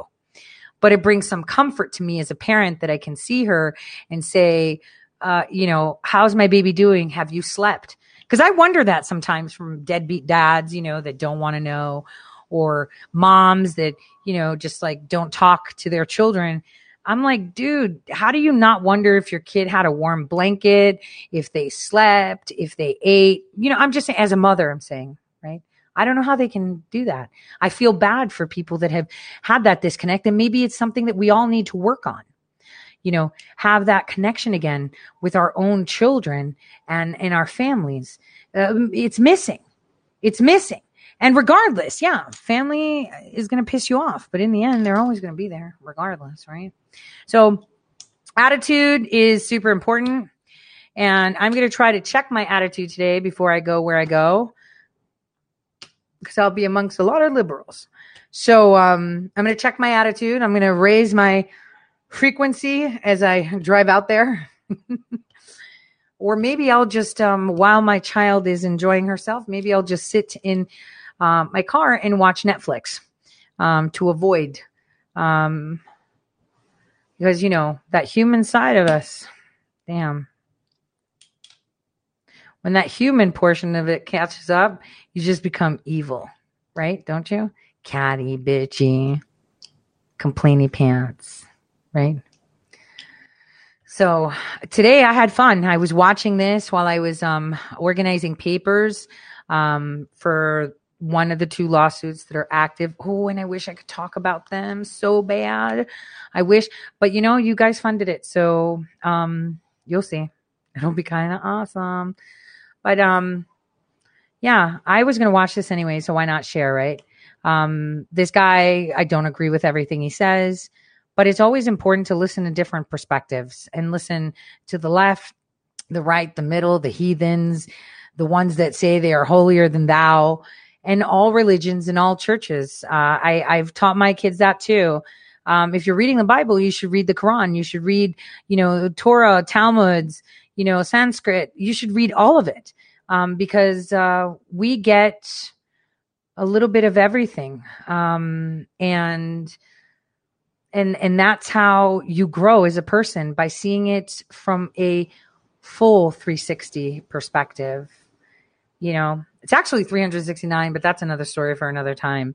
So on that note, guys, God bless you. I hope it was fun today, and hopefully that movie collided with the stuff that we showed today of, Dr. Gene. Because I think, his stuff is sometimes pretty on point, and he breaks it down to a way that you're like, okay, so how are you going to argue this one? And we'll close it off with a song that I hope you guys are paying attention to the words of. Seven Nation Army. God bless. God bless.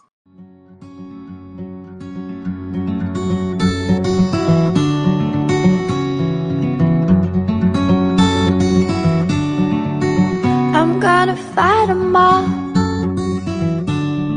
Seven Nation Army couldn't hold me back. They're gonna rip it off, taking their time right behind my back. And I'm talking to myself at night because I can't forget. Back and forth through my mind behind a cigarette. And the message coming from my eyes says, leave it alone.